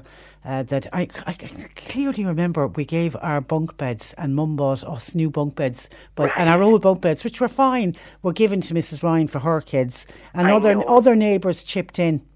And like that, decent, nice woman, and who came a couple of times a year for clothes, maybe at the start of summer, start of winter, and were very appreciative of anything that was given. That's what, even bread, milk, if you'd have cold meat left. And even to bring them in and sit by the fire, they'd be thanking you, Mrs. This and Mrs. Yeah, whereas you wouldn't today. Yeah, they wouldn't come. They don't need that anymore. What they need is to rip the system. Now, I didn't hear Peter Casey because I have a rotten kind of a flu. I can hear it in your voice. Yeah, it's doing the rounds. Ready to drop at times, but I actually. Whatever he said, if it was to do with they having too much. Yeah, that's what he was saying, and basically like that they're screwing the system. They never pay their taxes, they don't pay their fair share, and the entitlement, they want everything. They do, and not only from those, but from charitable organisations as well. If they were foolish enough to give it. All right, okay. Joan, you're summing up what a lot of people are saying. I have to say, go away and mind yourself with that cold. Get well soon, and thanks for you. You're listening to Cork Today on replay. Phone and text lines are currently closed. Grace Madden, Nee O'Keefe, Grange Buttevant, passed away peacefully on the 16th of October at Cantor Community Hospital reposing at O'Keefe's Funeral Home, Buttevant, on Thursday from 6 p.m. to 8 p.m, followed by removal to St Mary's Church, Buttevant. Requiem Mass on Friday at 2 o'clock with burial afterwards to St Bridget's Cemetery. Contact O'Keefe's Funeral Directors, Buttevant, 022 23238. Patrick Parr Herbert, Kennedy Place, Charleville, passed away unexpectedly at his residence, reposing at O'Malley's Funeral Home, Charleville, on Thursday from 5 p.m, with removal at 7 p.m. to Holy Cross Church. Requiem Mass on Friday at 2 o'clock, followed by burial in the local cemetery. Family flowers only, please.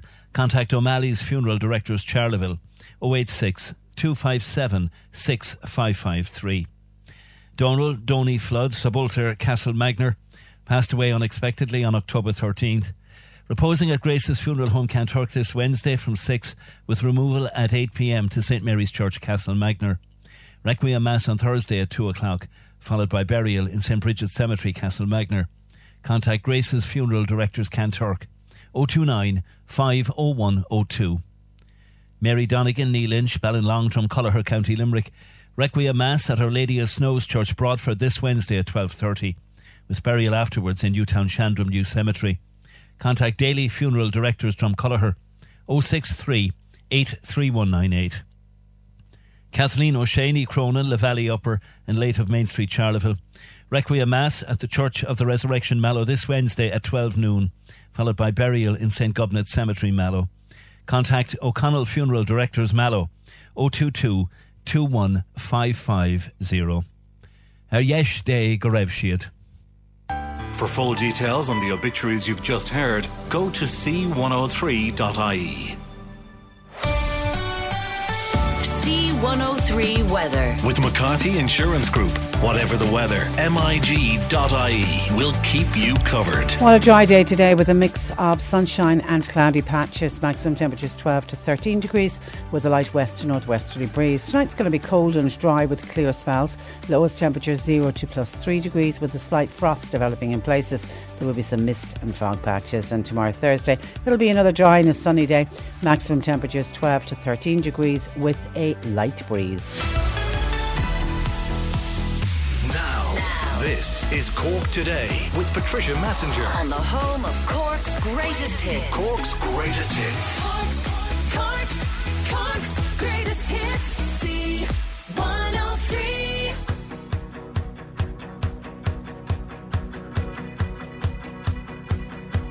My love.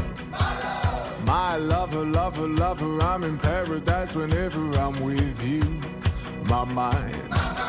My mind, well, it's a paradise whenever I'm with you. Ride on. Well, I will ride on down the road. I will find you. I will hold you. I'll be there. It's long. Well, it's a mighty long road, but I'll find you. I will hold you and I'll be there. I know you heard it from those other boys, but this time it's real. It's something that I feel it. I know you heard it from those other boys, but this time it's real. It's something that I feel it. If it feels like paradise running through your bloody veins, you know it's love heading your way. If it feels like paradise running through your bloody veins, you know it's love heading your way.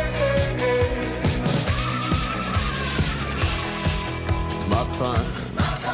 My time, well, it's a never-ending helter-skelter. We'll be out whatever the weather. My heart, my boom, boom, heart, it's a beat and it's a thumping and I'm alive. I know you heard it from those other boys, but this time it's real. It's something that I feel it. I know you heard it from those other boys, but this time it's real. It's something that I feel it. If it feels like paradise running through your bloody veins, you know it's love heading your way. If it feels like paradise running through your bloody veins, you know it's love heading your way.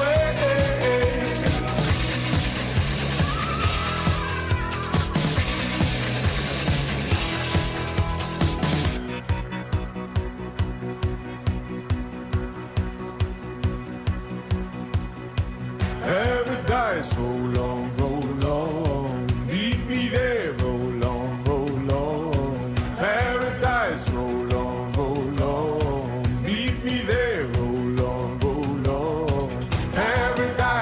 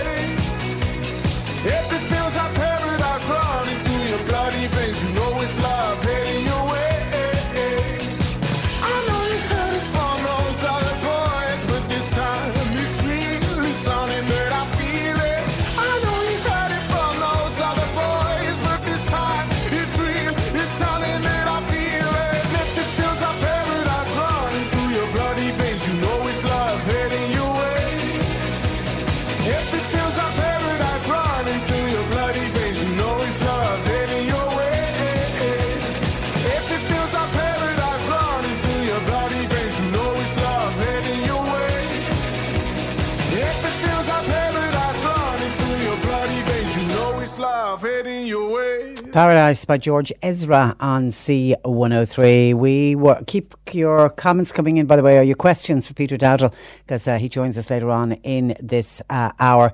And while we're awaiting those questions, let me catch up on some comments that have come in. We spoke about the Waterloo junction in the last hour. Well, Eddie, the truck driver, doesn't really have a lot of sympathy for the people living in the area who've been really discommoded since that junction closed back in June. Eddie says, Waterloo exit, keep it closed. It'll be safer for everyone. As car drivers don't stop at the stop sign, they snake their way up onto the hard shoulder. And when they see a truck coming, oh, holy God, it's like the race is on, they have to beat the truck. So Eddie, the truck driver, feels that the roads are safer since the closure of the Waterloo junction. Local people certainly will not be agreeing with you on that one, Eddie. That is for sure.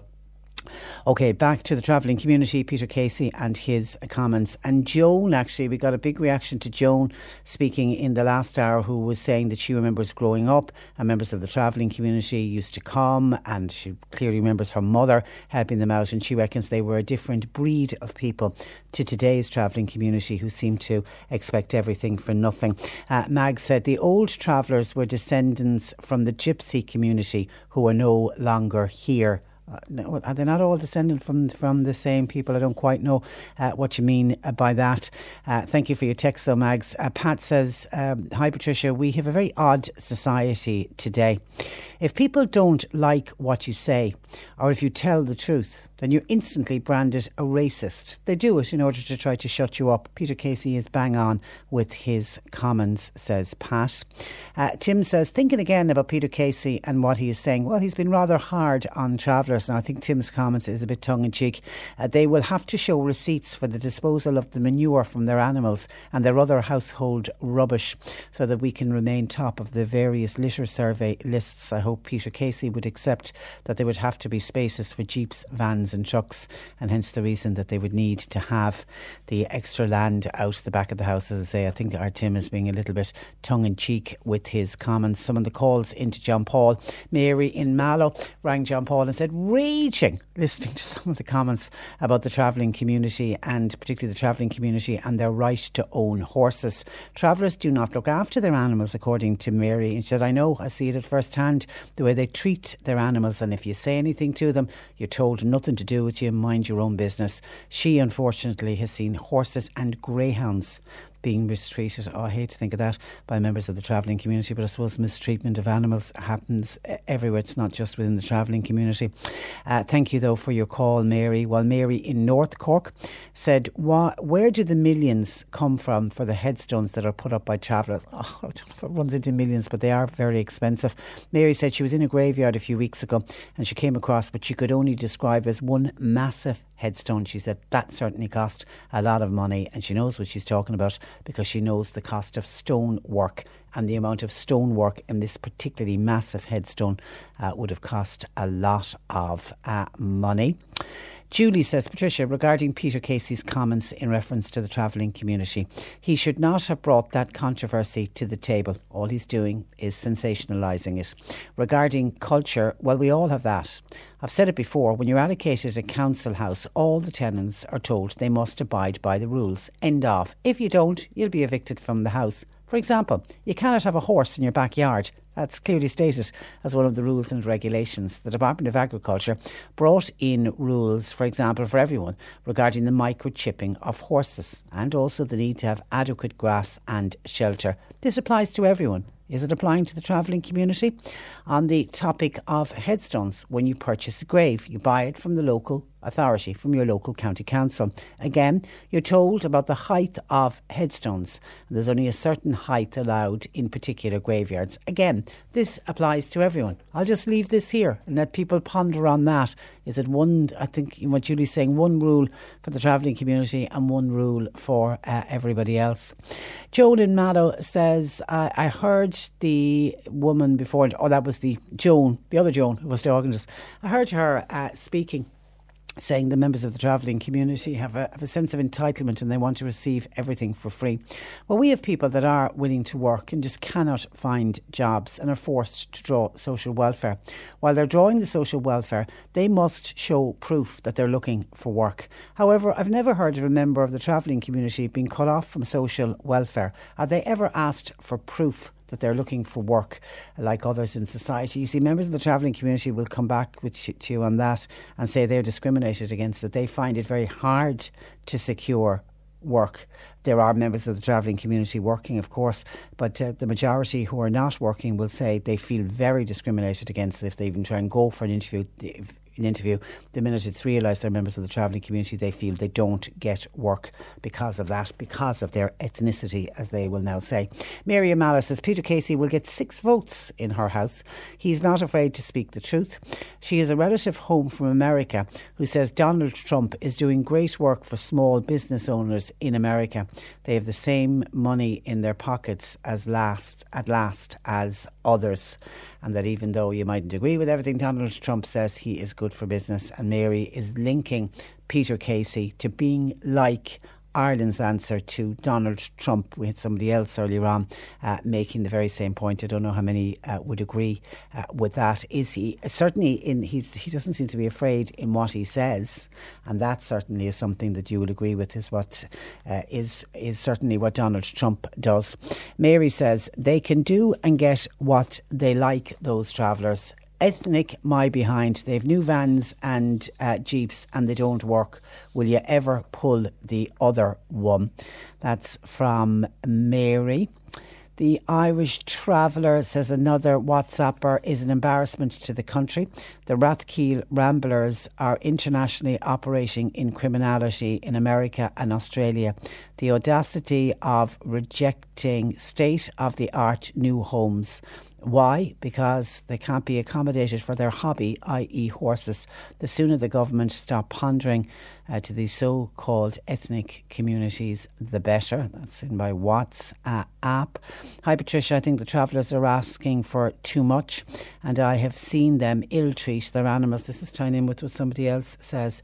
And beating and being very violent with a young girl just riding her horse at a fair in Ballinasloe, and elderly people being very intimidated, says also, where do they get the money for all of their headstones? That's coming up again because they don't come cheap. And Anne says the old travellers were lovely people. My parents used to let them sleep overnight and they were never any bother. You couldn't say that about members of the travelling community today, sadly. OK, and there's also just an email in, just let me wrap it up, because I say we're just inundated with the amount of commentary we're getting on this subject. But let's finish it on this from Stephen in Mallow. Hi Patricia, well done to Peter Casey. I have no interest whatsoever in him, or I had no interest whatsoever in him until now. Finally, a person with a voice expressing his views, regardless of the PC brigade. He will have my number one vote, and I'd say thousands more as well. When will we wake up to the reality of the situation in this country? The PC brigade and the liberal left loonies have this country ruined. Freedom of speech is different to hate speech. Nobody wants to hear hate speech. But every reasonable person wants to hear sensible, truthful speech, regardless of the subject. Ireland has just rid itself of the 100-year dictatorship of the Catholic Church, only to be replaced by the dictatorship of the radical left.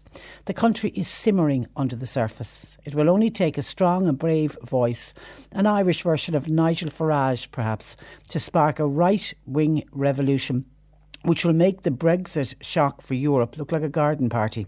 Ordinary people are fed up of paying for everything and getting nothing, while the radical minorities bully the rest of us into supporting their agendas. Enough is enough. Bravo, Peter Casey.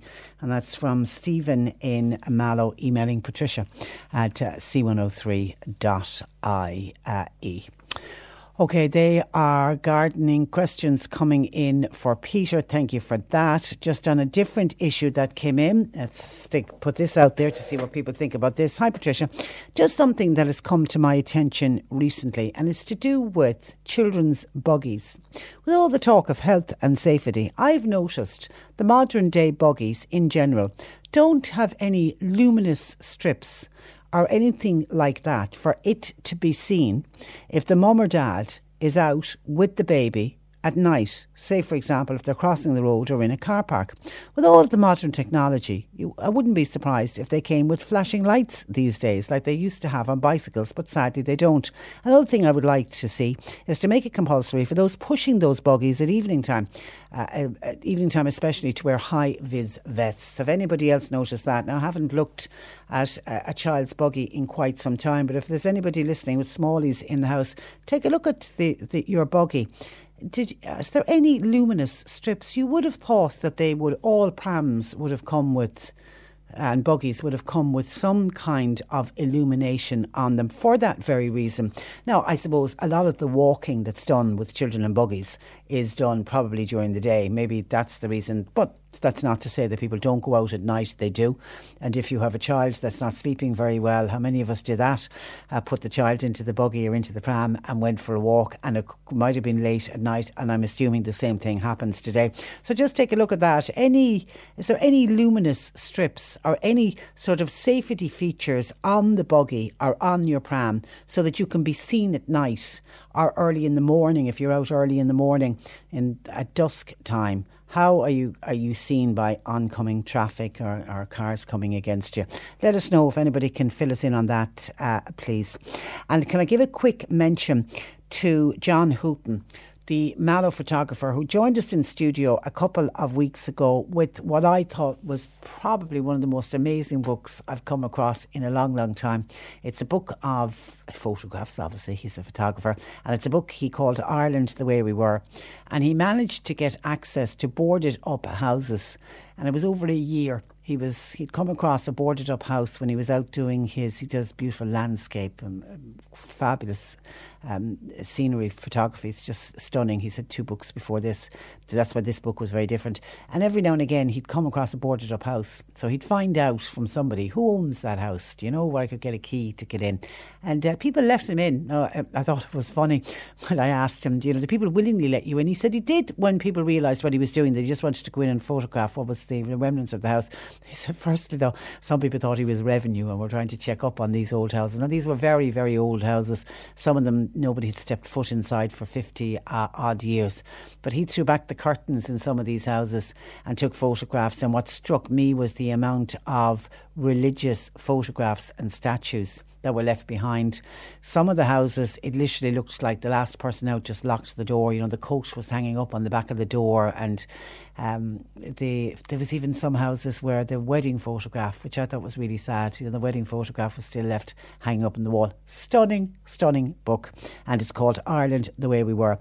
And at the time, John said he was going to have an official launch of the book. And I said to him, would you ever send me on an email just to remind me so that I can remind listeners when it's on? And he has very kindly done that. So next Monday, the 22nd of October, 8 o'clock in the Mercy Centre in Mallow, he's going to be officially launching the book. And there's also going to be an exhibition of some of the images from the book. And the launch has been done by local Dáil Deputy Sean Sherlock in conjunction with the Mallow Camera Club. And his new website is also up and running if people would like to buy a copy of the book, because I know he's got the book on sale locally in Mallow, but this is a book I think that's going to travel. I think you could pick up this book, and while the photographs were taken in boarded up or locked up, not necessarily boarded up, but locked up houses in Kerry and in Cork, but you could pick up this book, and I'm telling you, it could be from anywhere in the country, and everybody will open this book and you'll see part of your own childhood. You'll see something in that book that you will say, I remember that in my house, or I remember it in my grandmother's house. It'll just bring back great memories for a lot of people. So you can go onto his website, which is www.john-hooton, HOOTON.com, john-hooton.com, and I know you'll be able to get a copy of the book there, because certainly we had a big reaction to the book at the time. It's called Ireland the Way We Were. The C103 Cork Diary. With Cork County Council. Supporting businesses, supporting communities, serving Cork. Visit corkcoco.ie. The Fermoy Widows Association, their next meeting is on tonight at 8:15 in the Resource Centre. All widows and their friends are welcome, and the special guest is going to do some light exercises with the group. The three tenors are appearing in concert at the Church of the Resurrection in Mallow this Friday night. Tickets are available at the Parish Centre office, that's on Bank Place in Mallow. All proceeds are going to the Mallow Parish Capital Project Fund. There is a coffee day on this Friday from 10 a.m. to 4 p.m. in the Barista Academy in Bandon. You're invited to pop in and enjoy their new blend of coffee from Rwanda called Uruko. All proceeds will be donated to Irish Community Rapid Response Air Ambulance. And the Terence McSweeney weekend that runs across this weekend to the 19th to the 21st in Kilmurray. The opening address will be given in the church on Friday night at 7:30. And Kilbeheny Community Centre, they're hosting they're hosting a comedy fashion show with the Kilbeheny Model Agency and sketches from the local drama club, and that's on Friday night. Cork Today with Breedhaven Nursing Home Mallow. It's family run, so your loved one will feel at home. See breedhaven.ie. C103. By the way, I've just been told that bingo's on in the Adele Quinn Hall tonight at 8:30 with a jackpot of €5,100. And the Irish Heart Foundation want to thank everybody who supported and helped at their recent Churchgate collection in Tower and Newmarket. €935 was raised, while the Irish Cancer Society want to thank everybody who supported their Pink Ribbon Day, which was last Friday, also in Newmarket. €3,033 was raised. That's a staggering amount of money. Well done to everyone. We mentioned buggies, and is there any reflective items, to make them light up at night? Somebody was on to say McLaren have reflective strips and items on their hood and on the back and the sides of all of their buggies. So wrong to say that buggies don't have reflective items. Certainly McLaren, which is a good make of a buggy. Richard in Clon was on, and I don't know if he's joking or not, and I need to check with John Paul because he took the call. Richard in Clon says, why not offer the presidency of Ireland to Prince Harry and his wife Meghan? If they're good enough for Australia, they're obviously in Australia at the moment, and Canada, why not good enough for here in Ireland? They would also bring the unionists together across Ireland. I'm sure they wouldn't want the position if you are being serious about it, Richard. OK, some of your WhatsApps coming in. Oh, this is on farmers and the dumping of rubbish. Bernie says, Trish, we are farmers and we and our farm neighbours do put out and pay for our bins. We do not burn our rubbish. Unfortunately, we suffer big time from people who, by the way, are not farmers, throwing their black bags of rubbish over our ditches. This is an ongoing problem, and it's dangerous, obviously, for all of our cattle, as there can be used batteries, for example, in the bags. You could find anything in your field, from a mattress, any kind of electrical good, dirty nappies, etc. The people who do this simply don't care. Kind regards, Bernie. And I am assuming, therefore, you've got, as you're saying, you've got to go out and clean it. You can't leave it there because there's going to be a danger to any of the livestock, and then that has to be disposed of by going into your bins, which you are paying for, which is very, very annoying indeed, I have to say, and very wrong. Very, very wrong. 1850 333 103. They're questions for Peter. Thank you for that. Mike in Bantry says, I think people think they have a right to voice their opinion. Take a rest from it and bite your tongue, says Mike from Bantry. I don't know whose side of the fence you're on with that particular one, but thank you. Thank you for your comment. Okay, keep the gardening questions coming in. I want to go to something that I didn't get a chance to mention yesterday. We were hoping to do an interview on it, and we put a call through to Rena Buckley, but unfortunately that girl is so busy in her physiotherapy practice. She wasn't available, but I know some people have contacted us yesterday to say they were shocked by the story that was making the Irish Examiner yesterday, and it's to do with Rena Buckley, who we know is she's not just she's the country's most dedicated player when it comes to the history of Gaelic games in this country. Would you believe that our Rena was snubbed at a juvenile medal presentation event in a West Cork club? Club hasn't been identified, the club hasn't been named. Why was she snubbed? because of her gender. All because she was female.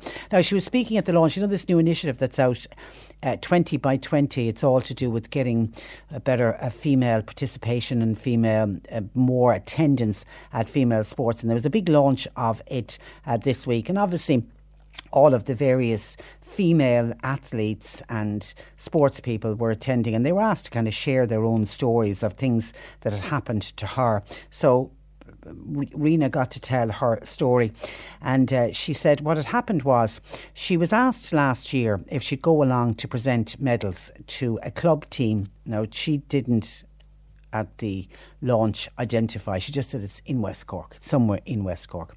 She was asked to go along that there was an under 14 ladies football team had won something, and they said, would you come down and present the medals? And she said, look, I'd be delighted to. And they said that also the boys did well. The under 12s, they're going to get medals as well. Would you present them? She said, no problem at all. So down she went anyway, and she arrived on the night to present the medals, and she was pulled aside by somebody. Now, pulled aside by somebody who I imagine was absolutely mortified to say, sorry about this, but the GAA team don't want you to present the boys with the medals. Now, bearing in mind, this is an under 12 boys team. You can present the medals to the girls under 14, but the GAA team. Now, I don't know what they mean by the GAA team. Do they mean the executive of the club? The committee. I'd love to know what they meant by that. Now, Rena Buckley is an 18-time All-Ireland winner. You would think any little lad under the age of 12 would look up to somebody like that who has got 18 All-Ireland medals. She took part in 22 All-Ireland finals. You would think that to have to be presented with your medal by somebody who is the most decorated player in the history of the Gaelic Games is something that would stand with you. Even for an under 12, they would remember it forever more. Now, she didn't make a hoo-ha about it. She said that's fine. And then, but she presented the medals, and obviously she was there watching the under 12s getting their medals. They got a local guy, she said, to do it, and she says the local guy was mortified. She said he could hardly look at her. He was really embarrassed. But she said that's just the mindset of whoever was organising it. Now, she did say it's a rare thing, but she's, saying this happened in 2017. Didn't happen in 1886 or 1986. It happened in 2017. She said she wouldn't identify the club. She does accept it's a generational thing, and she's clearly hoping that attitudes will change, and particularly among anybody aged 50 and under. She's hoping that would never happen. Something like that would never happen again. But I think it only happened last year.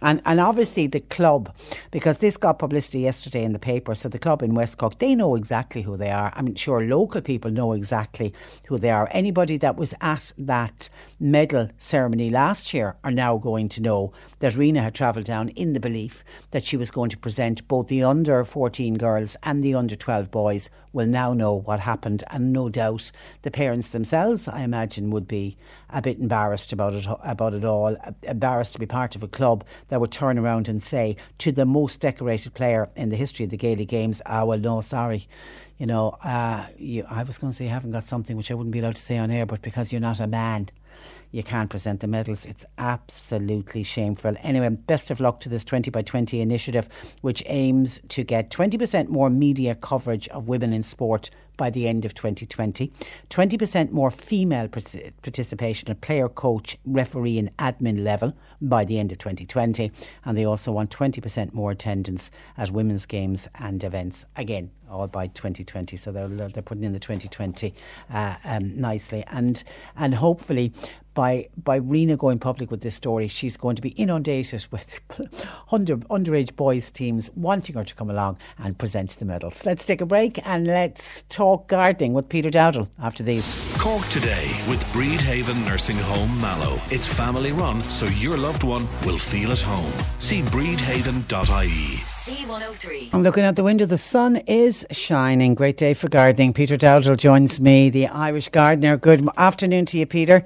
Good afternoon. It's unbelievable for the second half of October. Isn't it just great? And the forecast is quite good as well. This warm. It's lovely. It's mild as well. I know there's a bit of frost for tomorrow morning, but I mean, it's really going to shorten the winter, isn't it, if this nice weather continues? But hopefully hopefully it doesn't extend too far on the other side, but I dread to think what lies ahead, but maybe that's just the pessimist in me. But yeah, it really is shortening it on this end. But you reminded me, thankfully, just by saying that about frost. I had made a note to myself to make sure to mention to Patricia and to her listeners that with this lovely fine weather, it is leading to cold nights, and anything that's anyway frost tender that should come in for the winter, I would be doing it immediately. Actually, that leads us nicely into the first question, because somebody says, Peter, could you please advise me what's the best way to store geraniums for the winter? I take it they're frost tender. They're exactly the type of plants that I'm talking about. Your geraniums, your tender fuchsias. Fuchsias come in two groups, without going off the point. You have the hardy fuchsias, which are the ones that we grow in the hedgerows all around Cork and West Cork and Kerry. But then we have the ones where we use the frost tender fuchsias, which would be many different colour flowers that we use in hanging baskets and window boxes. So those and geraniums and many, many other plants which we would grow outside during the summer need to come in for the winter. So either bring them in or cover them. If you want to leave them outside, cover them with horticultural fleece, which you'll get in your local garden centre, and do that during the particularly cold nights. Ideally, for those, though, you'd have them in pots and you'd move them in. And to eventually answer the question, how you bring them in, if they're growing in pots, it's very, very straightforward. Just move the pots inside. Ideally, it would be, in the ideal world, it would be an unheated polytunnel or an unheated glass house. Obviously, not everybody has that, but even a good garden shed, what I mean by good is if it's getting a good amount of sunlight, really anywhere that's just going to give them a carport, even just somewhere that's going to give them protection from the frost. As I say, they don't need to be heated, just protection from the frost and getting good amounts of sunlight. So anywhere like that you would have. If you don't have them in a pot, dig them out of the ground, move them into a pot, or dare I say, do what I do, which is take your chances if you want and leave them out. But that you can do that too, and many years they will come good. Okay, Peter, do you know where I can get an apple picker? I had an old one. It had an extended rod with a net. It was excellent, and the apples were never damaged. I saw them. Where did I see them recently? That's a very good question. I didn't even know such a thing existed, and a net on the end of it. Exactly, it's just like an extended fishing net, if you like. So the apple, instead of shaking the tree and letting the ball fall to the ground, it catches it in a net. Clever. I'm going to say Hanley's on the Kinsale Road roundabout will have them, because I was up there this week, but I'm based up there now. I have my office up in Hanley's, so I'm there quite a lot, so I'll double check it before next week. But I know they have a good selection of tools. So I'm going to say they have it, because I know I saw it somewhere recently. But I will double check that and refer back to it next week. But I think they have. If not, you could try online. But I'd rather support the local. I'm always saying that.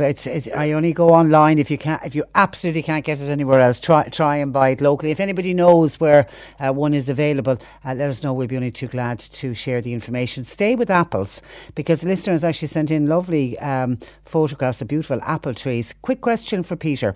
I've got 5 apple trees. They produce thousands of apples, but they're just too near the house. Is it possible to move them, or would you kill them off? Now, these are big apple trees. Yeah, it's difficult to say without seeing it. If it's an established apple tree... They're established, I can tell you by the photograph. They're established apple trees.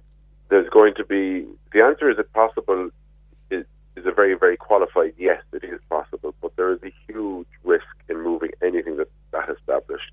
Like, the way it's done professionally is it's there are specific, it's not just the JCB that comes in, there are specific like giant spades, if you like, that take out a whole ball of the soil, and they're not just lifted when they're 20 or 30 years of age and lifted out of the ground and moved. They're kind of lifted every year just so that the roots are caught and kept. So in other words, you might say, well, sure, you might see one available that's 30 years old, so therefore it's obviously possible, but that's been treated in a different way. It's been cut every year. The roots been cut. So in this situation, it is possible, but it's a huge risk. You really would need, if it's established like that, you would be looking at something the size of a JCB to come in, get as much of the root ball as possible, cut the roots as cleanly as possible, because when you go in with something like a digger, you're just pulling it out of the ground, so the roots can run and snap and damage the bark, so there's huge risk. On saying all that, if it's too close to the house and you have no choice, then you have no choice, so give it a go. Yeah, and actually the listener sent on like a couple of 3 photographs in total, but one of them clearly shows how close 3 of them are to the house, and a kind of a cautionary tale. You've got to be careful when you plant a tree. Now, I don't know who planted these day one. I mean, they're fabulous, great to have thousands of apples every year, but then you end up with this problem where they're nearly overshadowing the house. You're absolutely right, and it does illustrate that, if you like, that when you're planting trees, you do need to be careful. You do need to think long term. You need to think what it's going to be like 20 years time. It's one of the bit of the feedback, in fact, that came up from the One Tree at a Time thing that I'm running, Trish, that you took part in a few weeks ago. Yeah. And one of the things that people are saying is I should be advising, you know, they were saying it not, maybe critically, but very nicely in fairness, that I should also be advising people where to plant them, so as not to plant them too close to a house, and it's just to think, and they're absolutely right, the feedback is absolutely right, that when you are planting a tree, just think exactly where you're going to plant it and think of its eventual height and spread in 20 years' time, because a very small apple tree now might look lovely 5 feet from the house, but in time it'll be a problem. Yeah, okay. Please could you ask Peter, this is Breda in Mallow. Now, this is one of these vague questions. If I can move a bush now, it's gone too large for my front garden. It's beautiful, but it's simply gone too big. It's huge. I've no idea what it is. Well, we're going to go with a general answer because it's a general question, and that is that anything that you're going to attempt to move in the garden, you're coming into the right time to do it. So November to February is your window of opportunity to move anything in the garden, and it's because that this is the time of year, or that not yet, but when it does, when the temperatures do drop far enough, that's when the plants are asleep, if you like. They've gone dormant for the winter. So when you take anything out of the soil, you inevitably will damage part of the root system. And the reason we do it during the dormant period is that the plant can repair that root damage before it starts actively growing again in the spring, when it needs every bit of its root system. So we do that to give the plant a chance to repair the damage during the winter. Okay, so that's why we do it then. And to counteract that, then I would also prune the plant back quite hard when moving it. And in fact, in relation to the apple tree there, I said bring in a digger, bring in a JCB, get as much of the root ball out as possible, but also cut back what's over the ground very, very hard, by over half, take off over half the growth. So that's a general answer to that question. Then there are some plants like your evergreen camellias, hollies, conifers. Most evergreens, your window is even shorter. It's kind of January, February is your window to do that. And of course, I don't know what the plant is, but there are some plants that you can follow every rule in the book and they just won't move, they won't transplant, like Pittosporum will not transplant, and there are others. But in general, the time to do it is November to February. Okay, you've kind of answered Jane in Mallow once. What's the best time of the year to move a holly tree? You're saying January?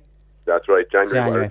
Just pay attention to the weather, I would say to Jane in Mallow, because last winter, because the winters are kind of getting a bit topsy-turvy, not a bit topsy-turvy, but we might have a mild enough January, but a very cold February. So you really want to do it during the iciest, coldest month of the year.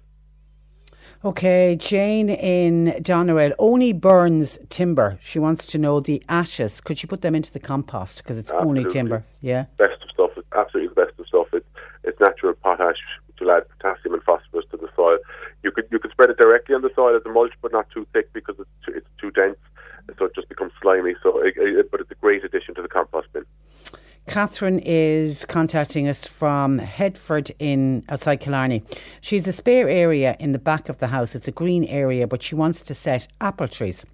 She wants to know Peter's advice, the best variety that he could recommend. It is a high area, so something that would suit those conditions. I was down in Killarney on Monday. I was down on the road to Killarney and off to Kenmare and Cardanian and all that part of the world. And my God, Trish, on Monday, one of the sunniest, clearest days of the year. And what? It was a beautiful day, yeah. Oh, the country we live in is so beautiful. Yeah. Anyway, it is high in that part of the world. She's right, obviously. What she wants to do is make sure that the area she's talking about is getting a good amount of sunlight, so it needs to be ideally facing south or southwest. It needs shelter from the wind. This is very, very important before we even go into variety choice. If it's a very windy situation, the apples won't pollinate. You won't get fruit because the bees can't do their job. It's just too windy, so any windborne pollination won't happen. So, failing that, in terms of good varieties, what I don't want to go through names now, but what you're looking for, if you're looking for a cooker, look for something like Bramley's. But Bramley's is what's called triploid. The reason I'm hesitant here, Trish, is because I could spend the next hour talking about it. So Bramley's is one. What a triploid means means two other apples to pollinate it. Okay, most apple trees will just need one other to pollinate. So two of the same won't work, but one and one that flowers at the same time as it will work. It starts to get quite technical. It may sound it's actually quite straightforward, but I don't want to I'm conscious of your time. So if you want a nice juicy apple, a nice sweet apple, look for something like Katie as an eater, or Elstar as a lovely eater. James Grieve then is a lovely green, which can double up as a cooker or an eater. Ramley, as I say, is a fabulous cooker, of course. There are many, but you know what? A lot of it comes down to personal taste. I wouldn't say there are some that are better growers than others. It's not so much that; it's just personal taste. Whether you like a red sweet or a slightly tart green apple. You could also get onto Irish Seed Savers, and they do the heritage apple trees, which is old Irish species. Which is a fabulous thing to plant. Well worth doing. Yeah, it's great. Actually, a lot of it to do with apple trees. John was on to say, I lost an apple tree in Storm Callum last week. It was there about 18 years. The trunk snapped down by the ground. Would the dry summer have caused this? John wonders, after 18 years. It's hard to know, unfortunately, for John, what caused it. And it's kind of, unfortunately for John, without meaning to sound flippant, is irrelevant. It's gone, unfortunately. Yeah. It's possible that the dry summer caused it, but it's just more likely that the direction of the wind. I know after 18 years it's put up with all these winds, but just the direction and one particular gust will do it. I wouldn't have thought it would be the dry summer. If it had come out of the ground completely, I'd say very likely it was a dry summer, that the roots weren't as anchored. But to snap, it actually snapped. That's more a physical environmental. That's more the wind than any drought, I would think. I'll tell you how bad the wind actually was. It was very bad, yeah. Hi Peter, my roses were shocking this year. Is it too early to cut them? They're full of black spot and I do spray regularly, but no good. Okay, I would say two things. Certainly it's not too early to cut them in this regard. If your roses are doing okay and there's still a bit of colour, leave well alone. But where they're covered in black spot and fungal infections, I would always, no matter what time of the year, I would remove the infection. So it's your best course of action, much better than any sprays in my book. It's just removing the infected growth. So cut it back. You can give it its winter prune now. Cut it back hard, cut it back to within a foot of the ground and remove the infected growth. Don't leave any infected leaves around the base of the plant. Don't throw the cuttings into compost bin. You'll only spread the problem. Just throw it out, dump it off site. And when you're spraying, I would say the best way to treat black spot is prevention is better than cure. So instead of using any of the chemical ones that are out there, which can be quite damaging to local biodiversity, just get yourself the old-fashioned copper sulphate, a bluestone as it's called, mix it with water it on the rows and the soil at budburst, which is kind of when the leaves come into growth again next year. So depending when it is, depending on the temperatures, could be the end of March, could be mid-April. That's the time. Put that on and it works as an excellent preventative. Hi Peter, is it okay to use moss to line hanging baskets that you would collect from woodlands on the side of the road? I'm going to say yes, and that it's fine from the point of view of the hanging basket, and aesthetically it looks lovely. I do know, I'm stumped because I do know that removing wild flowers from the side of the road is illegal, or from woodlands is illegal. Is moss the same?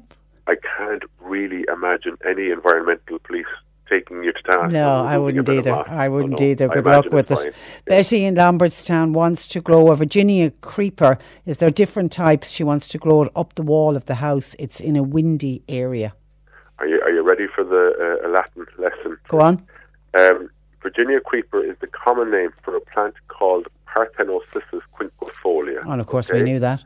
And the reason I say this, the reason I go into Latin now is quinquefolia is the species, which means, any Latin scholars out there, quinque is 5, so it's a 5-lobed leaf, okay? Right. So that's actually technically Virginia creeper. But then you have another plant called Parthenocissus tricuspidata. Again, for the Latins among us, the tricuspid, that means it's a 3-lobed leaf. So that's a different plant, and it's referred to as Boston ivy. So the reason I say all this is Virginia creeper is a term that's used for nearly all the plants that go red during the winter. You know, that gorgeous climber that you see particularly in old buildings, that it goes lovely mahogany red at this time of the year before leaf drop. It's technically Parthenocissus quinquefolia is the right plant, but there are many different varieties of Parthenocissus which will have just different leaf shape. I'm sorry for the very long-winded answer, but there are, I suppose the shortened answer is, technically there's only one Virginia creeper, but there are many plants which do a very similar thing. It's probably the most okay. way. All right. Okay, a quick one. How many runners should I pot from an individual strawberry plant? Honestly, as many as it's giving you, as many as it's producing, take off. The more you take off, you want to take them all off, so you may as well pot them all off. Okay, that's where we leave it for today. Thanks for that, Peter. If I could very briefly, Trish, if I may, just anybody who's in Dublin this weekend, I'll be in the RDS speaking on Friday at 4 p.m, speaking on gardening, obviously, and Saturday at 3 p.m, so just after the Munster match, if anybody's up there, and 12 p.m. on Sunday at the RDS this weekend as part of the 50 Plus Expo. Okay, enjoy. We'll talk next week. So I'll leave you for today. I'll talk to you tomorrow at 10. Cork Today with Breedhaven Nursing Home Mallow. It's family run, so your loved one will feel at home. See breedhaven.ie. C103.